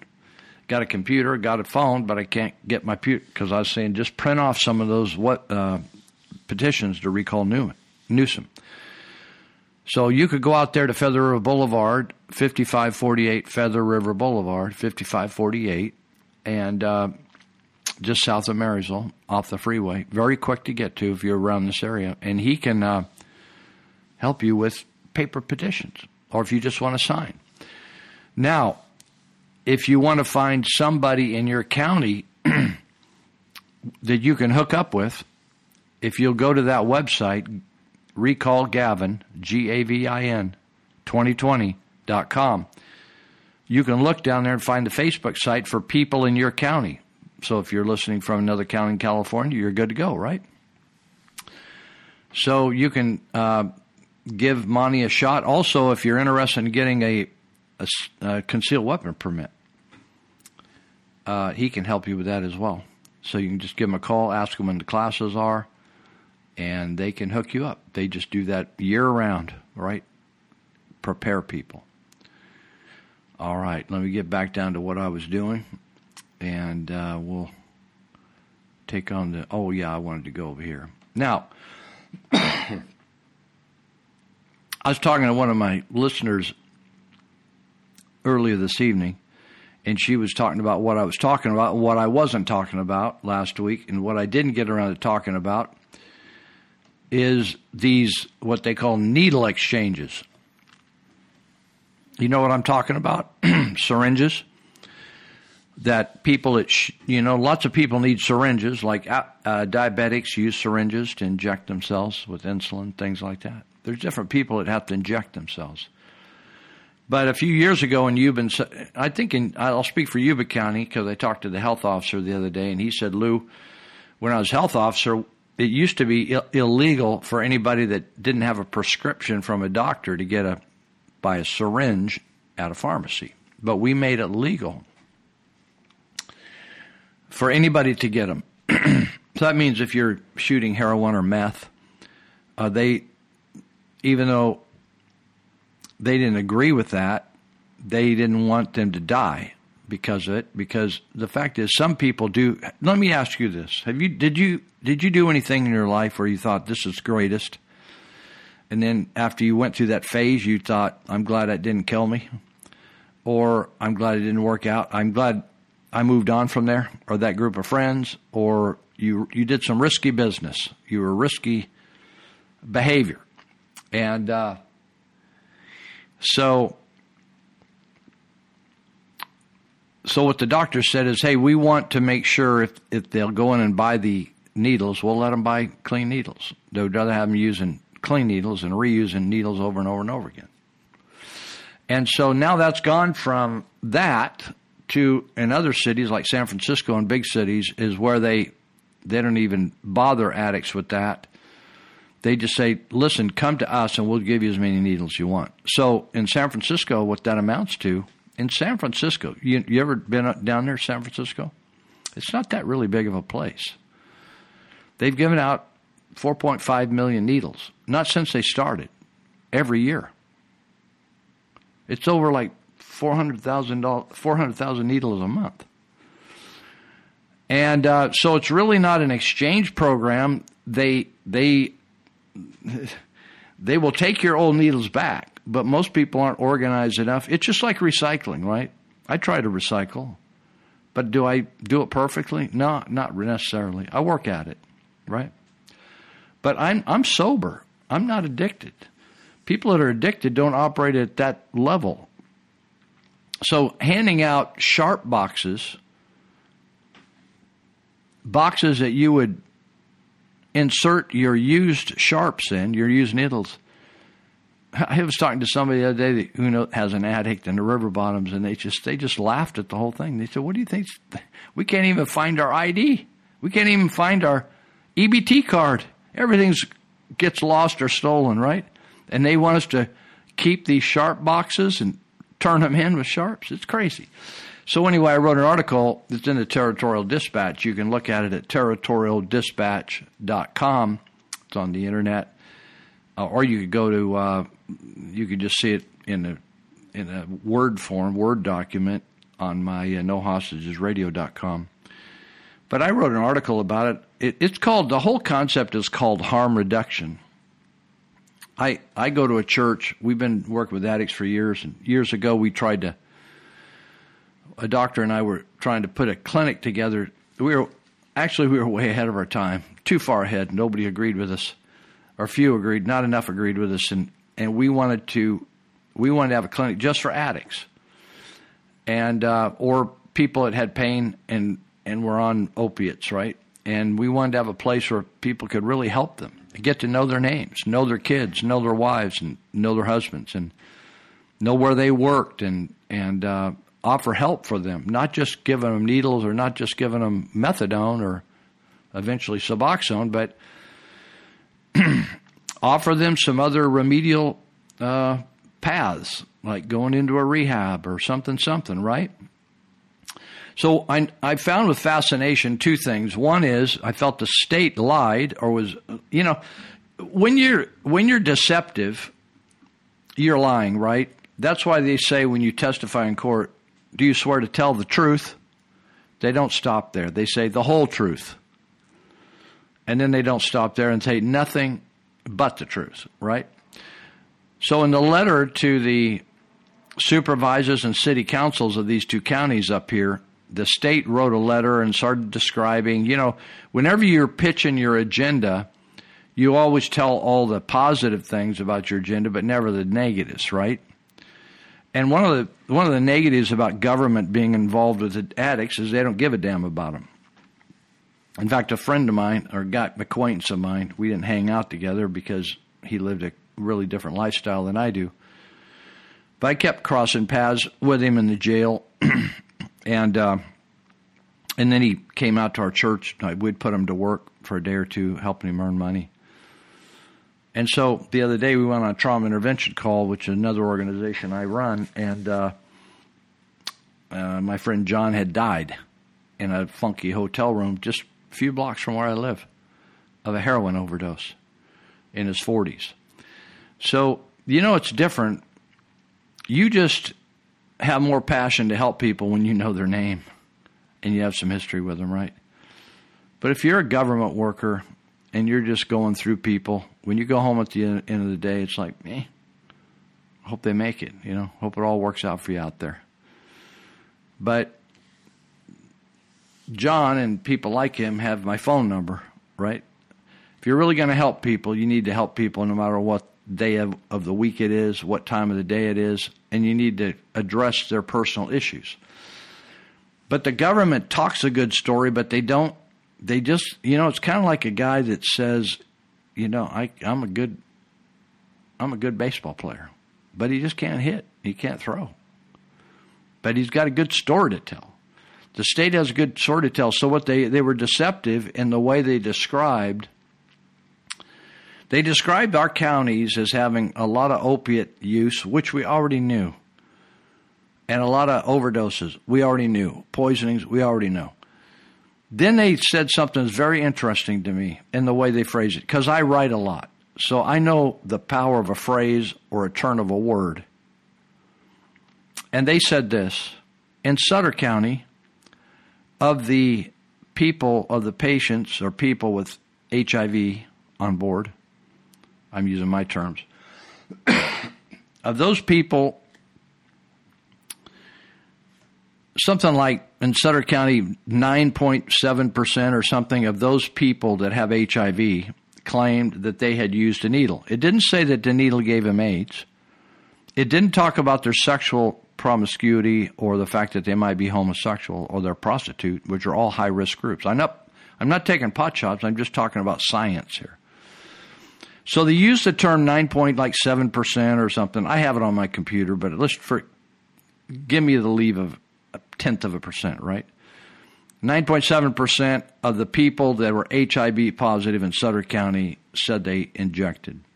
And then they said in Yuba County, excuse me, it was 10% Sutter County and like 9.7 in Yuba County. But so the question I had, which I think any supervisor, city council member should have had, okay, those are percentages, but how many people have the disease?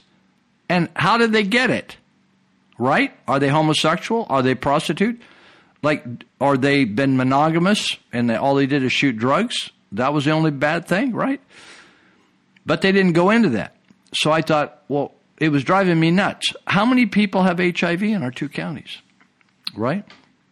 In fact, I think I just have the file pulled right up here. I made this file to give to people. Here it is. Thank you. Thank you. Come on. So, you know, when you just say that, you say HIV in Sutter, HIV in Yuba, and you think, oh, what do we got, 100, 200 people, 300 people? So when you say that 10%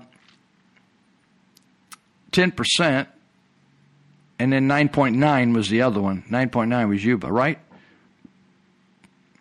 So I found on the internet the average number of patients in Sutter County and the average number of patients in Yuba County that had HIV in 2015 through 16 and 17.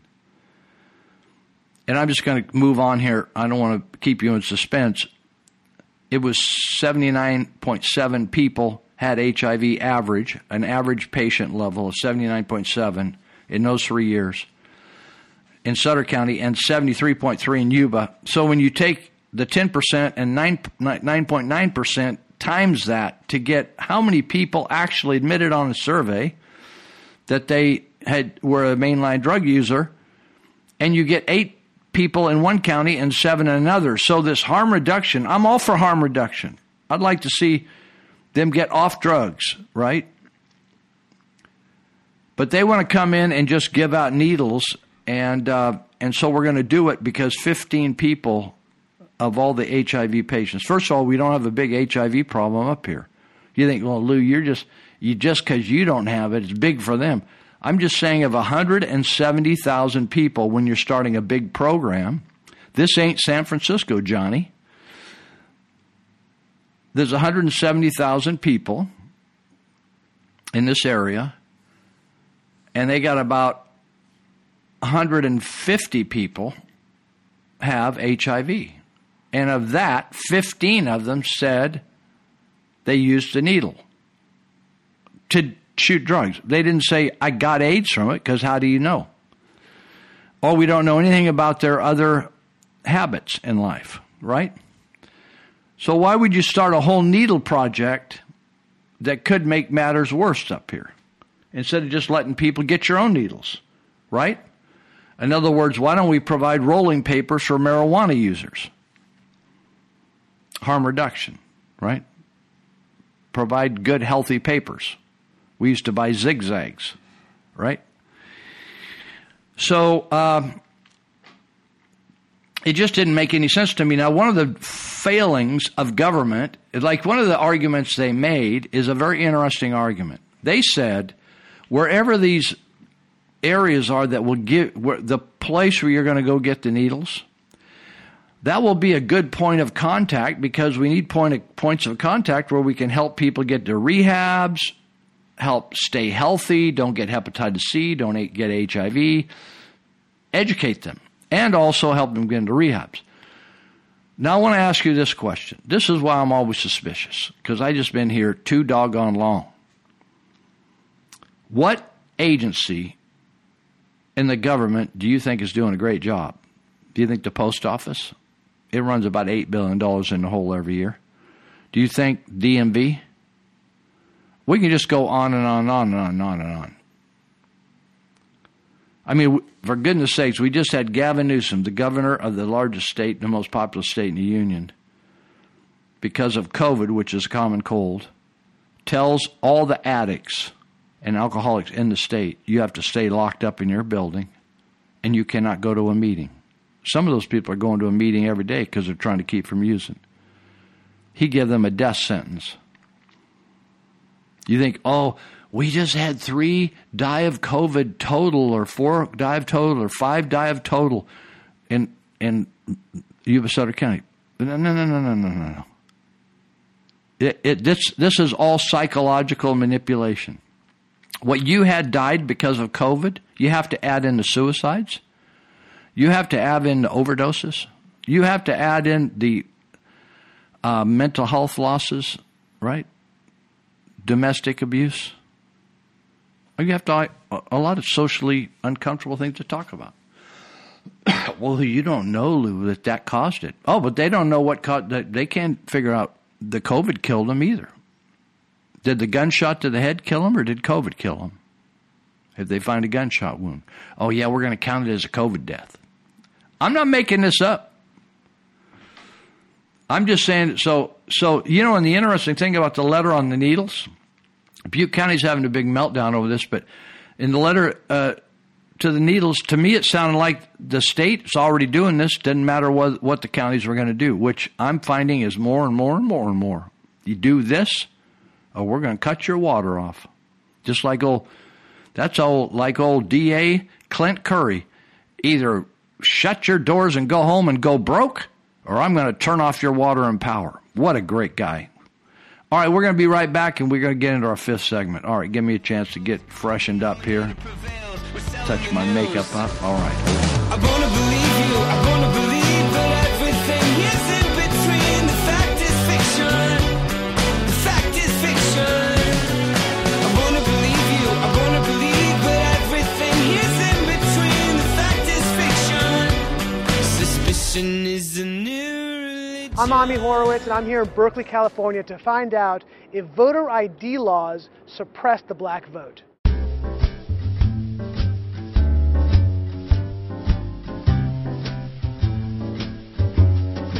Do you have an opinion on voter ID laws? Yeah, they're usually pretty racist and they're bad. I think voter ID laws are a way to perpetuate racism. Would you go as far as say those laws are racist? For sure. Do you think it suppresses the African American vote? Definitely. Tell us how. Because they're less likely to have state IDs. Minority voters are less likely to have the kinds of IDs that have been described or required. These type of people don't live in areas with easy access to DMVs or other places where they can get identification. You can always get IDs you do over the internet. Does that also make it difficult for black people in particular? Yeah, you have to have access to the internet. You have to be able to pay an internet service provider for certain fees. Do you think that's harder for black people to go online? Well, I feel like they don't have the knowledge of how it works. A lot of people have smartphones, but you might not have data. For most of the communities, they don't really know what is out there just because they're not aware or they're not informed. I also think there's a repression of black voting with how if you're a convicted felon, you're not allowed to vote and everything. And when you look at swing states like Florida, that's a huge population of the African Americans. Now I'm here in East Harlem to ask black people their thoughts on what you just heard. Do you have ID normally? You carry ID around? Yes, I have state ID. Do you carry ID? Yes, I do. Do you know any black person who doesn't carry ID? No. Everyone that I know has an ID. Why would they think we don't have ID? That's a lie. Why would they say that? Do you have ID? Yes. Because I have my ID and my friends have their ID, so we know what we need to carry around. Everybody that I know have ID. That's one of the things you need to walk around with New York with. ID. Do you know any black adult who does not have ID? No, I don't. Is it a weird thing to even say that? Yes, it is. What is this, some type of trick candy camera? I know, right? That's the only thing I brought with me. Those are legit IDs. I heard a lot also that black people can't figure out how to get to the DMV. Really? What does that say to you? I know it's that. It's on 25th Street. Do you know where the DMV is around you? It's on 125th Street and 3rd Avenue, I believe. You know how to get there? Yeah. Would you have a problem getting there if you had to get there? No. I know these sound like silly questions. You know how to get to the DMV? Of course. You know where it is? Yes. You can get there? Uh-huh. No problem. No problem. Just checking. Okay. And I also heard a lot that black people, especially poor black people, have no access to the internet, can't figure out how to use the internet. That's just stupidity, honestly. Everybody has access to the internet. Even a little kid can figure out how to work the internet. I had access to the internet for years. You know how to use it properly, right? Exactly. I do it at work. So, of course, I know how to use it. My kids know how to use it. They all have iPads, iPods, whatever. Your phone has data? Mm-hmm. You can actually unlimited. Unlimited data. Mm-hmm. I use my phone as a hotspot. What does that say to you for the people who have this perception of black people? They're pretty much ignorant.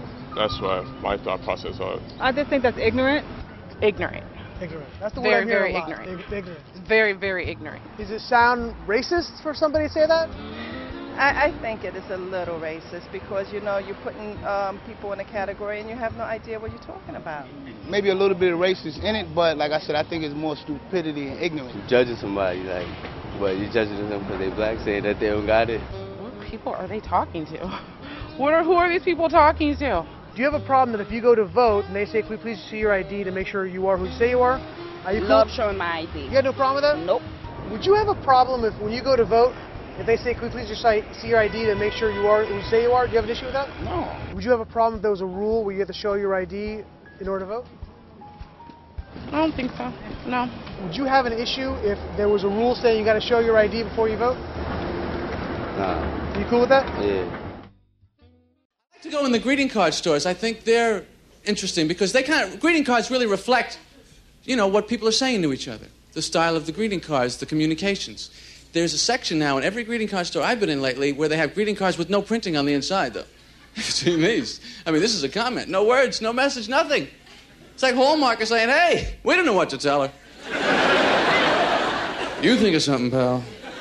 For 65 cents, I don't want to get involved. I don't know what you're doing over there. Then they have those greeting cards with the couples on the front. They photograph them, these hazy focus people. They're always having picnics. There's always a tree, a pond. Who are these people? I don't know them. I don't want them on my card either. What am I going to write inside there anyway? Here's another couple having a better relationship than us.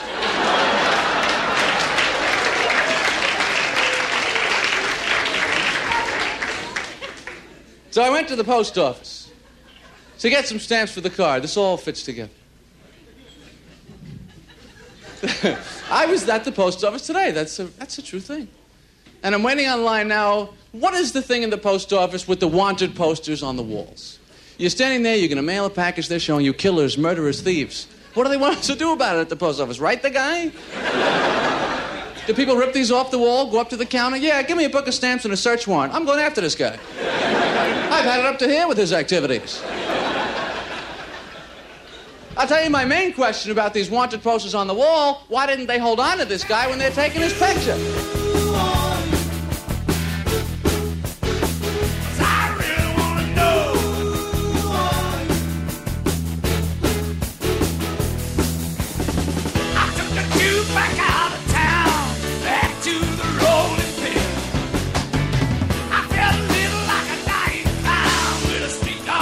Here we go.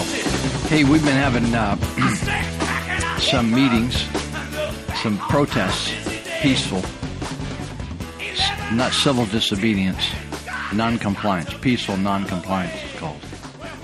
Because we're not disobeying the Constitution, we're disobeying the government. We're not complying with government rules, just like I did tonight. When I went to get a taco, I did not wear a mask. Lou, you're going to give everybody sickness.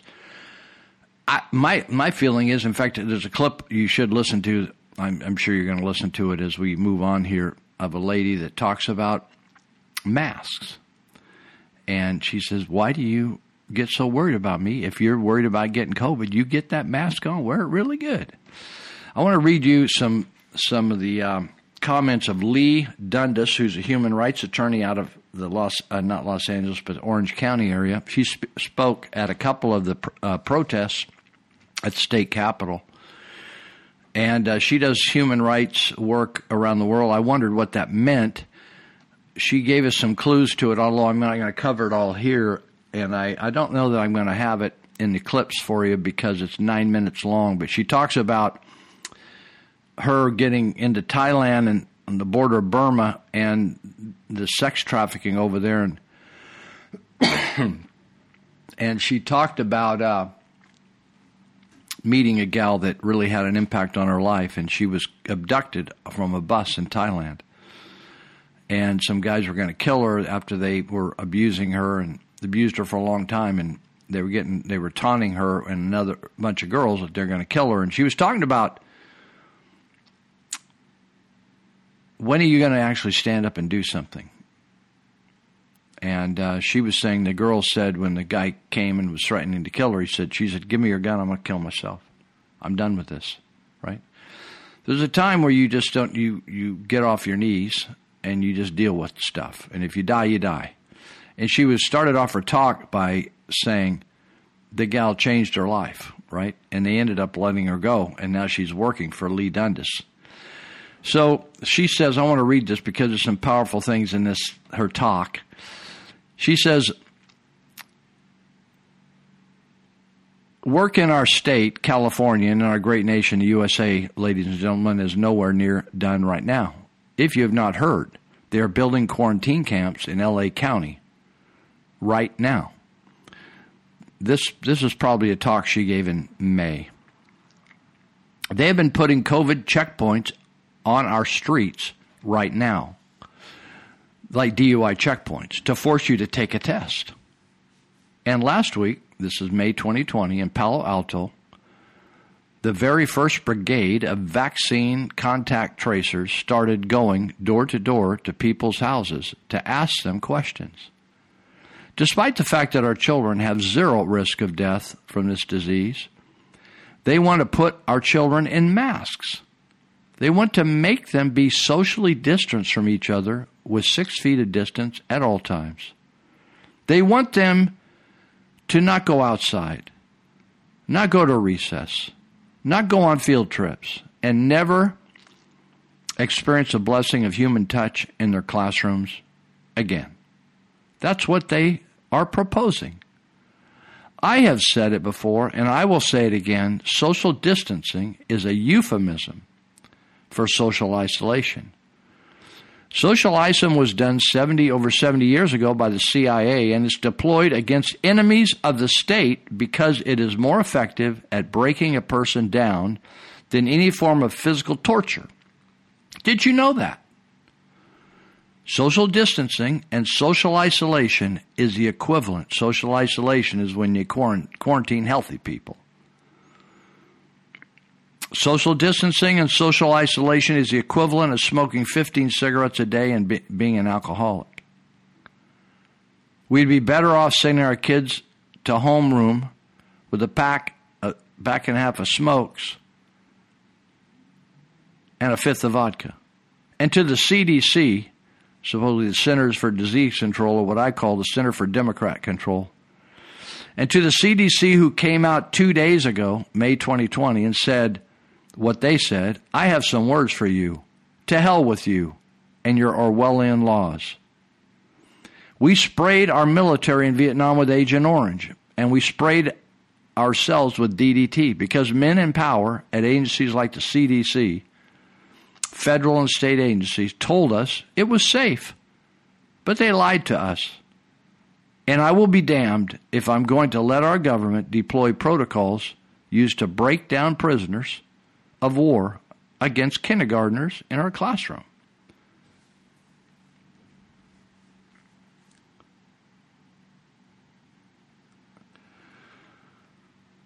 So then she describes how both her father and I think her grandfather and uncles served in the military, and so did she. And she's describing what they did to survive during World War II. And she says, I was raised that you never sell out the freedom that your forefathers died protecting. It's not going to happen on my watch, she said. I have news for you folks. Our enemy today isn't a foreign enemy. Our enemy today is not crawling through the jungles of Vietnam, waiting to cut down a military chopper, waiting to come into a hot military zone, or like Germany on D-Day at the beach. Our enemy today is right here on our own soil, in the form of mask wearing and social distancing for our children. It is here, in the form of endless lockdowns that are breaking the backs of our mothers, fathers, and workers in our country who gave their all to pay and paid all our taxes and to put people in that house, the government mansion. When she gives this talk, the government, the state capitol is behind her. She's referring to the state capitol. And if we're going to trust someone, honor the veterans and the men and women who died defending our freedom when we need to be prepared to take the same oath they did and to live it and to die for it. That is, you better be prepared to protect and defend liberty, defend your country, defend your freedom, defend the United States and the Constitution against all enemies, foreign and domestic. So, yeah, the note down here says she gave this talk on May 23rd, and that was the last rally we've had down there. You better think about it. If you're even wondering about whether any of this is true, I've talked to more and more people. I haven't had a television set hooked up since 1987. It wasn't a philosophical thing right away. I was just going through a difficult time in my life, and I thought it was a real distraction. I was spending all my time reading and praying and being alone with God. I needed it. But I just filled my life with activity that was profitable, and I just never made time for television again. Today, I would strongly, I don't should on people, right? I have a shirt that one of the inmates made me, said, don't should on me, because I used to tell them, I'm not going to should on you. I'm going to tell you what I think will help you, but I'm not going to say you should do it, because something in you's got to sort that out. I'm saying to you that if you're watching television every day, you got a big problem, because it's confusing you. They're using the television to manipulate you. And most of what you hear on these shows is fabricated or intended to be very deceptive. So you need to think about it. And you need to think about whether you're just turn the thing off or take it out of your house, or just say it's off limit or discontinue your service. I understand nowadays you got to get a service. I'm telling you that you're not going to be in your right mind to make good choices. You know, it's like being drunk or high on something. The biggest problem when you do that, besides dipping into the spirit world and being addicted and having demonic factors control your life, is that it alters your judgment big time. Oh, Lou, my Christian friend, it's fine to drink alcohol. I just said it's not fine for me. If you want to drink alcohol, you drink alcohol, right? I'm not telling you what you should do. The Bible has plenty of concerns about all that, right? But I just abstain because I got goofed up plenty in my early life. But it's like being under the influence. And when you're under the influence, the reason under the influence is bad is your judgment is screwy. And so you say stuff that you shouldn't say. And you think you can drive that car, but you really can't. It's not working out. You think it can. You think it's working out. But then you end up in the ditch or run over somebody, right? Your judgment is distorted. and you get yourself in all kinds of predicaments. The sheriff told me, all kinds of sheriffs have told me over the years, Lou, almost 100% of all our inmates are in jail because they use substances of some sort. All I want to tell you is that what's going on in that television, it used to be seemed so innocent back when I was a kid, is now devastating our population. And you do yourself a real favor by getting off that and getting your information elsewhere. So I say that because of what she's saying is that you need to get focused and find out what's going on. Lee Dundas, right? There's some great YouTube clips on Lee Dundas and other women that have researched the masks and researched social. Do you know there's no science supporting any of this? Social distancing, the mask, it just junk science.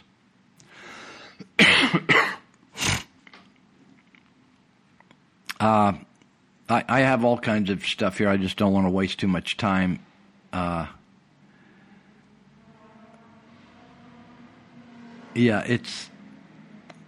can nitpick with you, mask. It just I'm just looking for some interesting things here. That it says, now we got from the N95 masks that you see, or surgical masks you see in hospitals. Now people are making bandana masks, and this guy who's a certified OSHA, Occupational Safety and Health Agency, he said by now, hopefully you know, all cloth, in bold letters, masks do not filter a thing.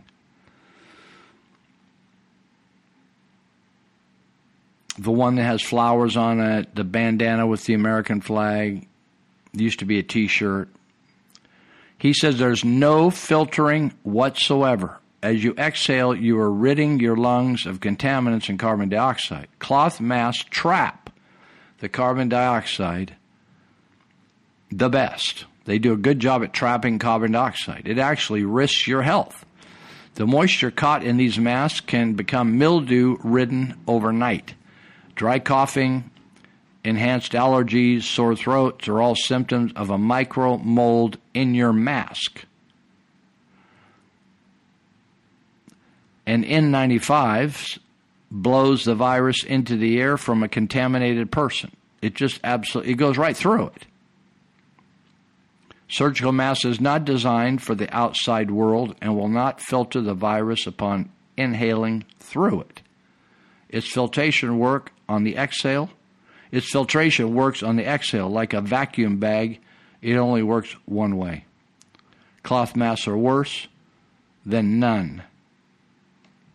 The whole mask thing.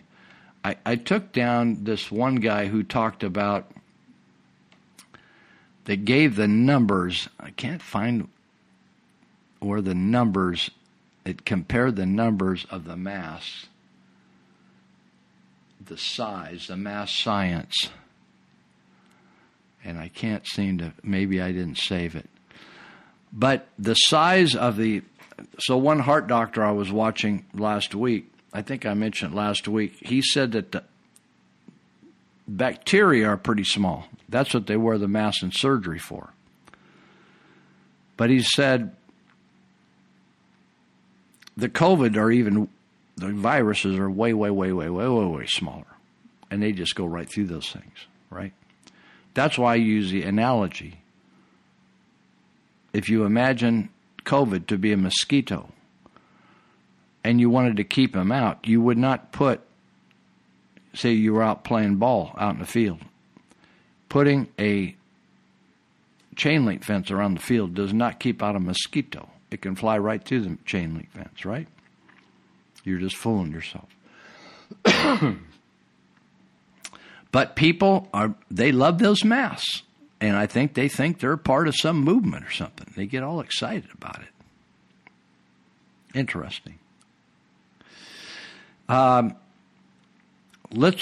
Chris Ann Hall, we had here just a few weeks ago, speaking to whoever would listen to her. She is an expert on the Constitution. And I don't know that there's anybody in Congress that knows as much as this girl knows. She'll take them all down. She says when history is despised, when ignorance abounds, when virtue is absent, and when debauchery and ignorance rules, the decline of civilization is in progress. There are a few axiomatic truths that we must face if we refuse to take responsibility and correct our course. Number one, the people will demand more laws and greater government power to compensate for the degeneration of society. That's what's going on right now. The more law and power in government always leads to the color of law violating the liberty of the people. Number three, when law conflicts with liberty, the people are left with a confusing situation called a conundrum. What do we do when law conflicts with liberty?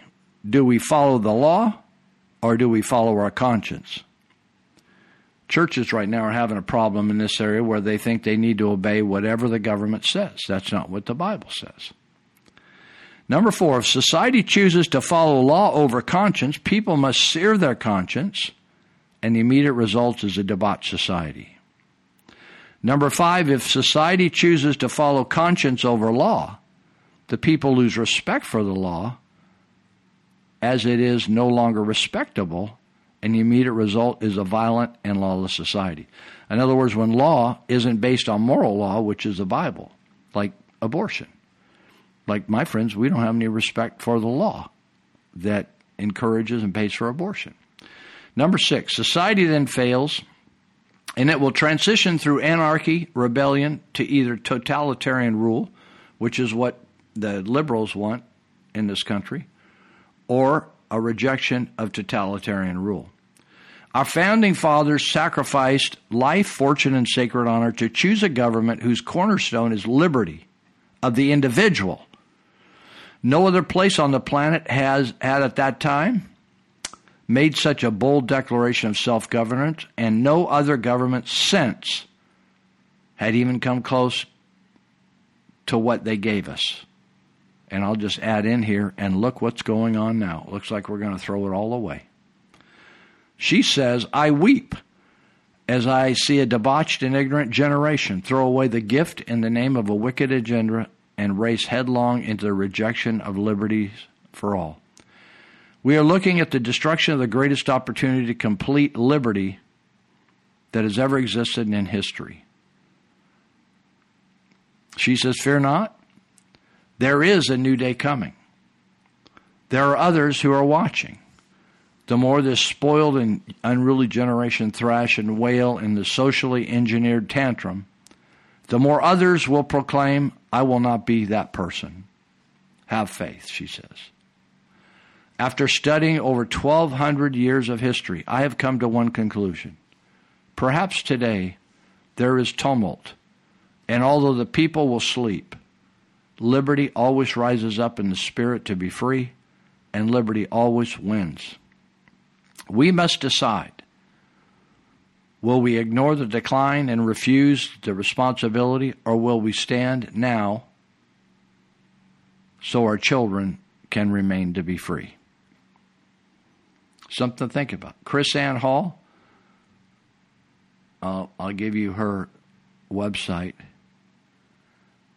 KrisAnne.com. KrisAnne Hall, HALL, KrisAnne Hall, one word, .com. KrisAnne Hall, if you want to learn about the Constitution, they aren't teaching it today, and they probably didn't teach you. In fact, I had a fellow, I wrote an article called Preachers and Patriots at the Territorial Dispatch. He said, you know, Lou, he said, I thought I was pretty well educated, but I read that and I thought, oh, I didn't know that. Honestly, I thought I got a pretty decent education. I didn't work very hard at it, but I run into stuff all the time. I think I had no idea. Had no idea. We'll be right back, finish our last section.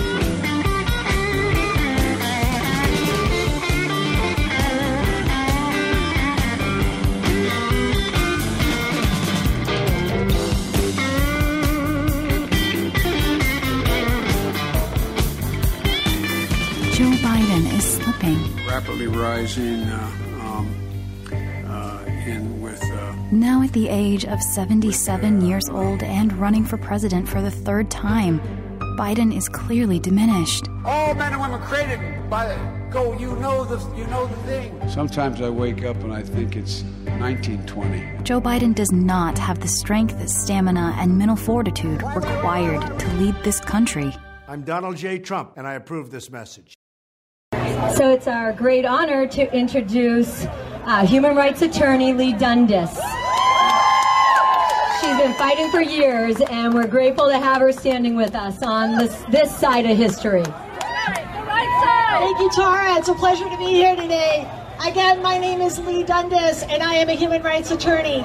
And on this weekend, where we are gathered to honor our fallen men and women in the military who made the ultimate sacrifice, I want to share with you a story about courage that comes from the human trafficking work I do in Asia, if that's all right with you. When I was first doing this work in 2013, I encountered a teenage girl who ultimately became my assistant after she had been trafficked.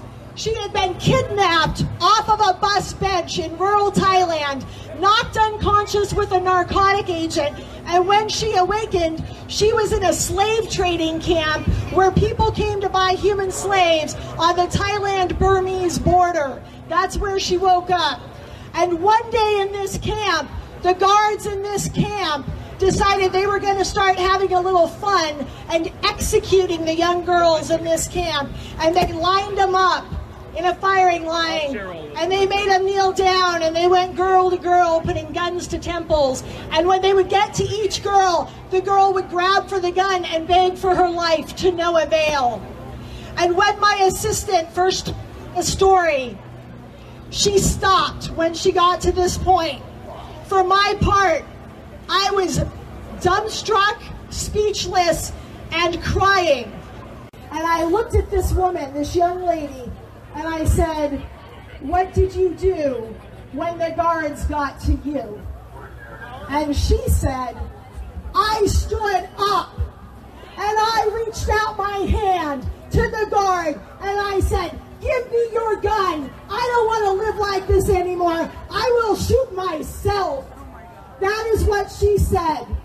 And when the owner of the camp was walking by, he overheard this exchange, and he looked at my assistant, who was 12 or 13 years old at the time, and he said, "You, follow me back to my office." And he sat her down and he said, "I've been doing this for years, and every single person, when a gun is pointed at their temple, will beg for their life, and you didn't, and I want to know why." And my young assistant looked at me and she told me what she said to him. She got up on her feet a second time and she reached out her hand a second time and she said, "I know you have a gun in your desk drawer. Give it to me and I will shoot myself." And the owner of that slave camp looked at her for 3 or 4 more seconds, leaned back in his chair, and he said, "Get out of here. You're free to go." And I learned that day in Bangkok a lesson in courage that I had never forgotten, which is this: when you are staring into the face of tyranny, you stand the hell up, because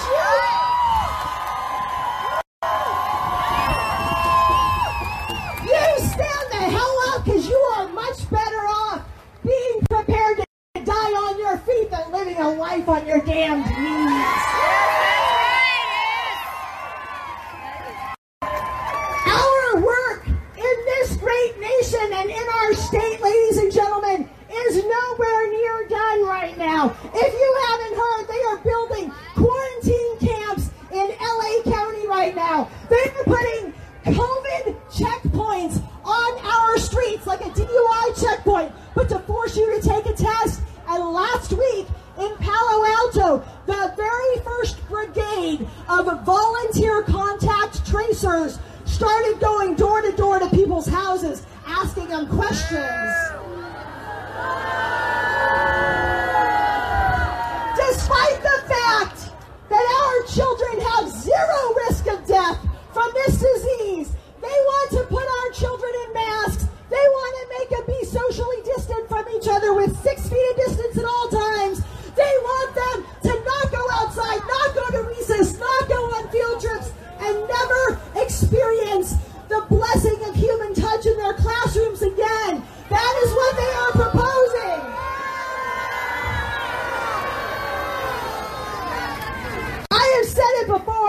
say it one more time. Social distancing is a euphemism for social isolation. It was developed 70 years ago by the CIA, and it is deployed against enemies of the state because it is more effective at breaking a person down than any form of physical torture. Did you know that? Social distancing and social isolation is the equivalent of smoking 15 cigarettes a day and being an alcoholic. We would be better off sending our kids to homeroom with a pack and a half of cigarettes and a fifth of vodka. And to the CDC, excuse me for a second. You can only yell for so long in 90-degree heat without a sip of water. To the CDC, who came out 2 days ago and said what they said, I have some words for you. To hell with you. And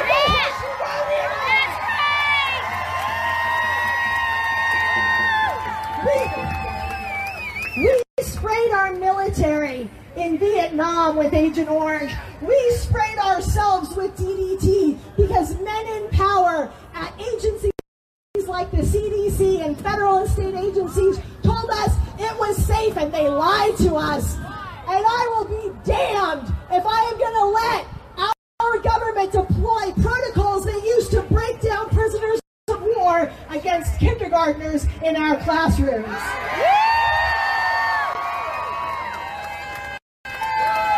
I come from a military family. My father was U.S. Navy, my grandfather was U.S. Navy, and he had not one but 2 ships bombed out from under him in World War II. And the second time he went down, he swam through 7 miles of rough ocean, half of which was on fire, to get back to the beach. And you know what? Most of his colleagues, most of his brothers in arms in the military weren't so lucky. They didn't make it home. They did not make it home. I was raised that you do not ever sell out the freedom that they died protecting. That's right! It is not going to happen on my watch. I got news for you folks. Our enemy today isn't foreign. Our enemy is not crawling through the jungles of Vietnam waiting to cut down a military chopper coming into a hot landing zone. They are not lying in wait like the Germans did for us, for our guys to get off the boats on D-Day and swim into the beaches of Normandy. Our enemy right now is right here on our own soil. It is here on our own soil in the form of mask wearing and social distancing for our children. It is here in the form of endless lockdowns that are breaking the back of the mothers and fathers and workers in this country that gave their all and pay our taxes to put people in that house. And if we are going to truly honor the veterans and the men who died defending our freedom, we need to be prepared to take the same oath they did and to live it and die it. And that is, you better be prepared to protect and defend liberty and your country and your freedom and your United States Constitution against all enemies, foreign and domestic.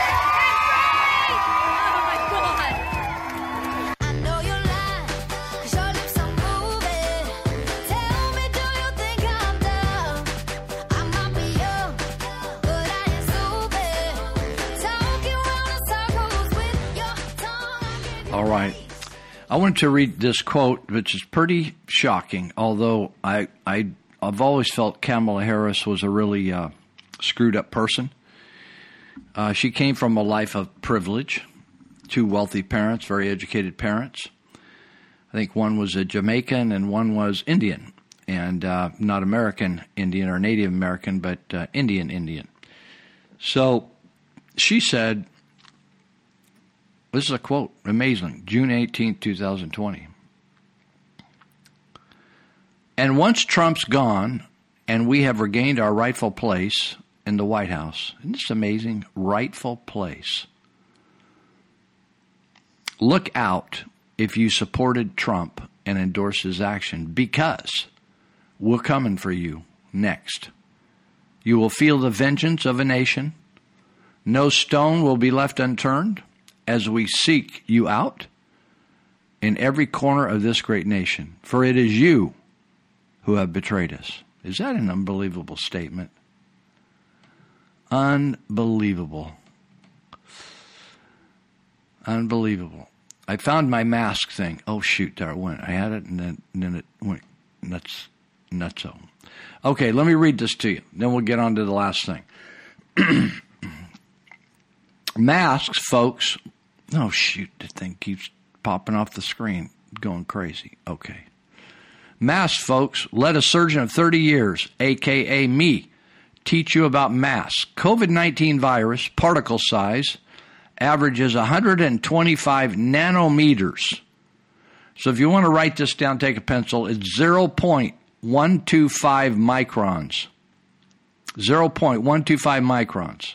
This is the last time I'm talking about masks. I'm done with this. The particle mass, 125 nanometers. The range is 0.606 microns to 0.14 microns. One needs an electron microscope to see COVID-19 virus particle. And he's talking about the range of COVID-19 particles, 0.06 to 0.14. They come in different flavors, sizes. The hoarded N95 masks filters down to 0.3 microns. So, N95 masks block few, if any, virions, or virion means a virus particle, virions. The N95 blocks few, if any. This is a simple fact, so you just cannot argue against it. Other surgical masks, homemade masks, and kerchiefs do the following. They allow the free passage both ways in and out of COVID-19 virions, the particles. Number two, they become warm, damp,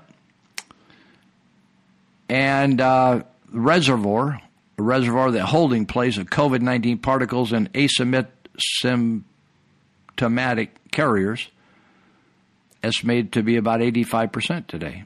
For surgeons, years of training, intimidation, and humiliation teach us to touch nothing but our surgical field. Lay people constantly touch, rearrange, and manipulate their masks, wonderfully inoculating thousands of virus particles onto their bare and even worse gloved hands. So, these absurd masks encourage the fomite transmission. That just means the infected particles hand-to-face transmission. So, go ahead and allow idiots to delude and mislead you to the false sense of security and danger of masks. The whole thing is a scam, people. I'm just telling you. The whole thing is a rotten scam, and the coronavirus is nothing but a different strain of the common cold. Do you ever wonder, like what I was talking to a guy the other day, he's a little bit younger than me, and we were talking about when we lined up. I lined up at the courthouse in downtown Marysville, and when we all lined up, all those kids, and they gave us you don't even see these in it's too much germs. In restaurants, they used to have these little containers, and they had sugar cubes in them. And now they just have sugar packets, right? It's more sanitary. So kids would back then just loved to eat sugar cubes. They'd just take the sugar cubes out and just eat them right out of the little bucket there on the table. But what they did is they put the polio vaccine chemical in the sugar cube, and so they just gave it, instead of a shot, they just took it orally. And I did it at the courthouse. He said he did it, my friend, at I don't know if it was a school. I can't remember where it was now. He told me, but I can't remember what he said. But it wasn't at the courthouse. The point is, but if you notice, here we are almost 70 years later from the polio vaccine. And they never had a vaccine. You ever wondered why they didn't ever have a vaccine for the cold or the corona? It's because there is no vaccine for it. It's constantly mutating, and there's constantly different strain. They just can't. There's different strains throughout the year. It's just a big humbug. And they have made a big move to overthrow the country and take control of the whole world government, by using and describing the common cold as if it was the Black Plague. I'm just telling you, if you don't want to believe it, it's up to you. Your life is going to be dictated by your belief system. And you need to be, it's on you, dude. It's all on you. So I want to thank my friend Dave Greenitz. Like I mentioned Ted Holmes earlier. Ted and Dave and I have worked together in various types of church work all over the world and here for over 40 years. It's just an amazing thing. There's a whole handful of us. There's a bunch of us, actually. It started out as youngsters, and now we're all oldsters. And we're still at it. We're flying here, flying there. If they wouldn't have COVID, I'd be flying to Vietnam in a couple of weeks. But they got me grounded, as they say. They grounded me. So I was talking to Dave at the meeting, church meeting. I think it was at a play recently, and he was telling me how if you're willing to wait, he's really busy. But if he's got several crews. But if you're willing to wait, he'll do you the best job in the area. So he does these amazing kitchens and bathrooms and like today, the miracle of today with technologies, you don't have to take my word for it, or I don't even have to describe it. You can just go see it without going and seeing it. You can go on the internet at Greenitz Construction, green with ETZ on the end, construction.com, or you could go to his Facebook site at Dave Greenitz Construction. And you can look at before and after of various kitchens he's done hundreds and hundreds of kitchens and baths that are just unbelievable. He just takes a funky, old, stodgy bathroom or kitchen, and it just you think, oh my God, it changed the whole house. And the other thing, if you're having trouble, I hear people, oh yeah, my air conditioning went out, thank God, or they're Googling or going on Facebook, hey, you got a recommendation for an aircon guy? And so what Dave does is puts these, man, I don't even have air in my house, but it's tough on nights like this. But what happens is you turn that air conditioner on with that big unit outside when you have one, and you forget you left it on. And you drive and go to the store, nobody's even in your house. You're just keeping the thing cooled down. That bill, don't you know, that bill gets up huge. PG&E's rates are going up. They're going to double, right? And so Dave has these whole house fans where they put in the attic, and the whole idea is they suck the hot air out of the attic and the house and send it outdoors. And it draws cool air at the middle of the night as well. So it's a very cool deal. And it's not too expensive, but it cuts your utility bill way down because you don't need to use that big unit so much. So you can check him out there. You can email him off those sites, or if you want to call him up and you want to talk to him personally, because you don't have to go through a lot of bureaucracy like you do with the government. When you dial him up, you get him. 530-682-9602. 530-682-9602. And like I say, you're going to get him. If you get voicemail, once in a very long while, I get voicemail. But then he's back to me in just minutes because he's the main guy. And just like if you call trauma intervention on our line, you'll get me 24 hours a day. We just operate differently, right, than a lot of people today. So, okay. That is that. And I wanted to, let's see what I got here for left to talk about.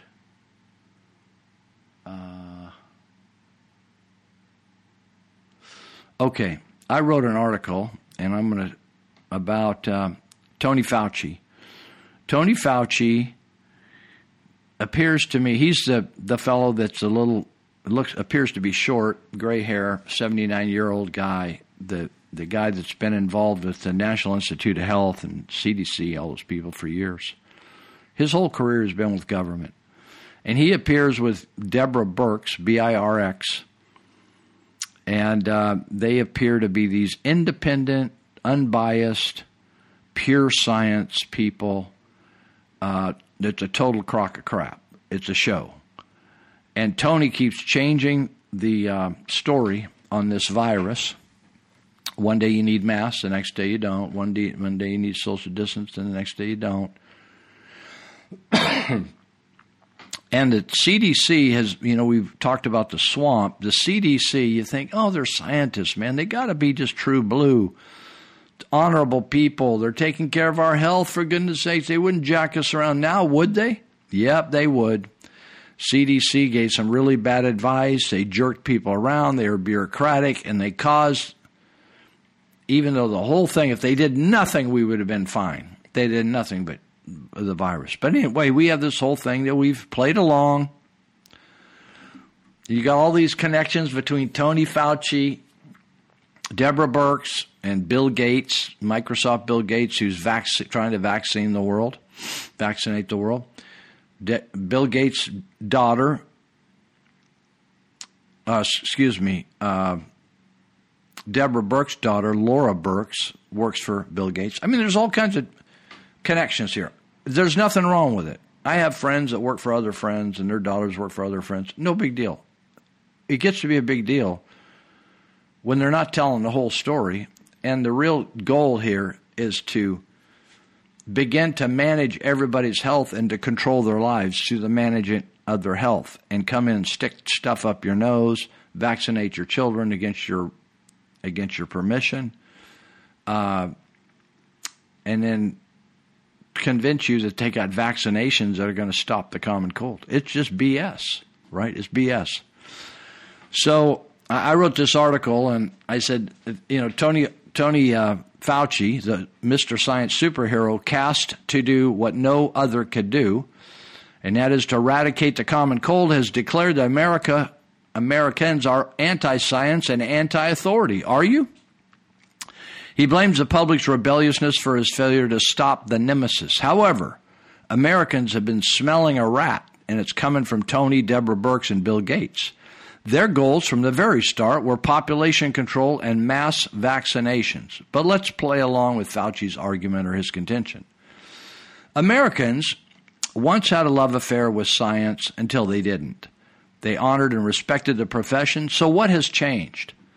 Science went whoring after wealth and political agendas, breaking with its financial backer, the general public. Science sacrificed fidelity, honesty, and transparency, thereby cheating on its partner.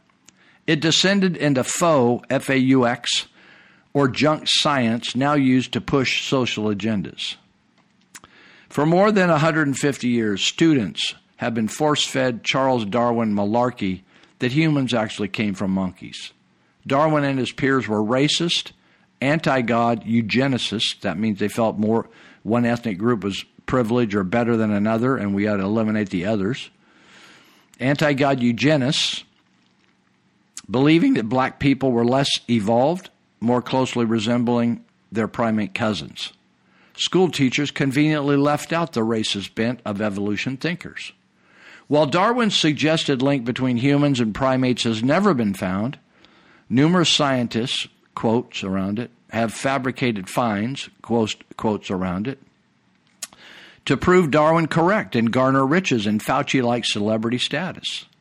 Upon closer examination, however, the scientists instead were exposed as charlatans. Fauci's days in the limelight are numbered as well, as he has compromised his ethics and maybe the law. There is no science that says masks protect the wearer on or those nearby from getting a virus. In fact, masks are hazardous to your health, according to the doctors and government, OSHA, and Department of Labor websites. Isolating well people and social distancing compromises healthy immune systems.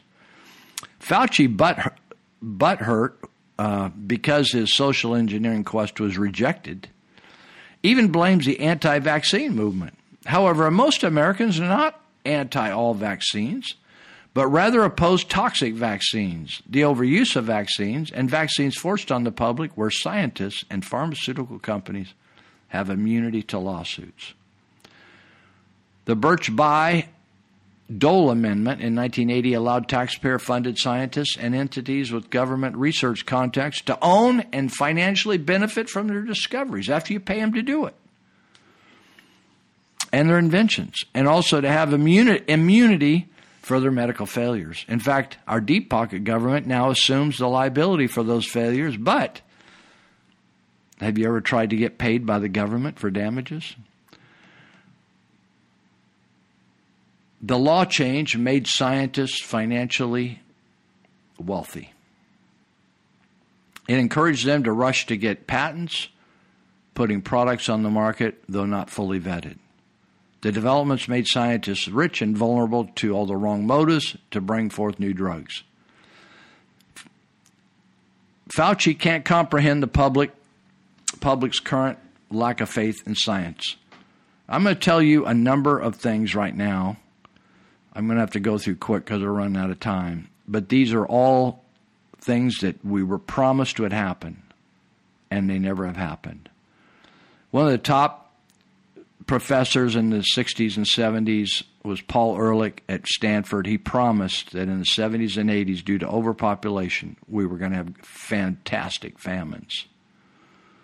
And he, along with Gates today, wanted immediate action to limit population growth by birth control, sex selection, abortion, and sterilization. Ehrlich wanted to add sterilants to the water supply. Can you imagine? Or to our staple foods like flour. Gates drug companies add sterilants to some vaccines in the world. Ehrlich became famous, but his predictions were 100% wrong. Scientists that are atheists like to mock the faith community. However, global warming, climate change advocates need blind faith. A 30-second internet search can locate this article. Wrong way. Wrong again. 50 years of failed eco-apocalyptic predictions. And numerous other articles discrediting junk science and the professors swearing we need to surrender our freedom so government can save us. Here's a sampling of predictions from our scientists. The ice cap will be gone by 2014. Here's another one. It will kill the polar bears. Tides will rise to flood Manhattan, and there's a coming ice age by the 21st century due to pollution blocking out the sun. How about the disappearing ozone layer? Remember that? Or acid rain will be our end. Oceans will be 1 to 6 feet increasing, the height, the tides. It'll be hot for so long with no rain that new children coming about won't even know what the word means. In May 2014, there will be 500 days, just 500 days left to avoid climate chaos. The solution is to abandon plastic straws, they tell us, and single-use plastic bags. If you would just recycle, sell our fossil fuel cars for mass transit, and abandon our rural home for a stack-and-pack apartment. Science, with quotes, tells us more nonsense, like trade in the most cost-effective and efficient power sources in the world, fossil, hydro, and nuclear, for solar and wind, both of which are horribly ineffective and expensive, and are dependent on fossil fuel to function. Fauci wants us to trust scientists who are repeatedly caught falsifying data to support their objectives. Attending church is COVID positive, and Home Depot is COVID negative. Fauciites even destroy the careers of naysayer scientists, and they seem more interested in stardom, money, and social agendas than real science nowadays. Well, that's the end of our show today, our episode.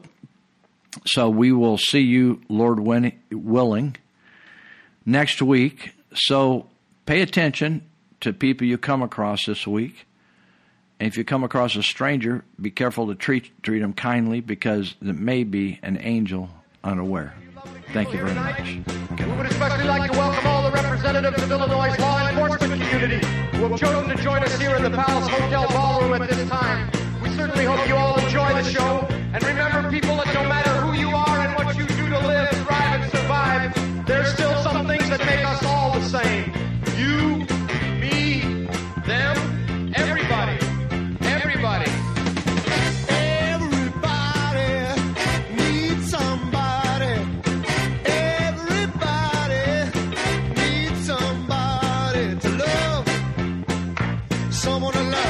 someone to love. Sweetheart to miss, sweetheart to miss, sugar to kiss, sugar to kiss.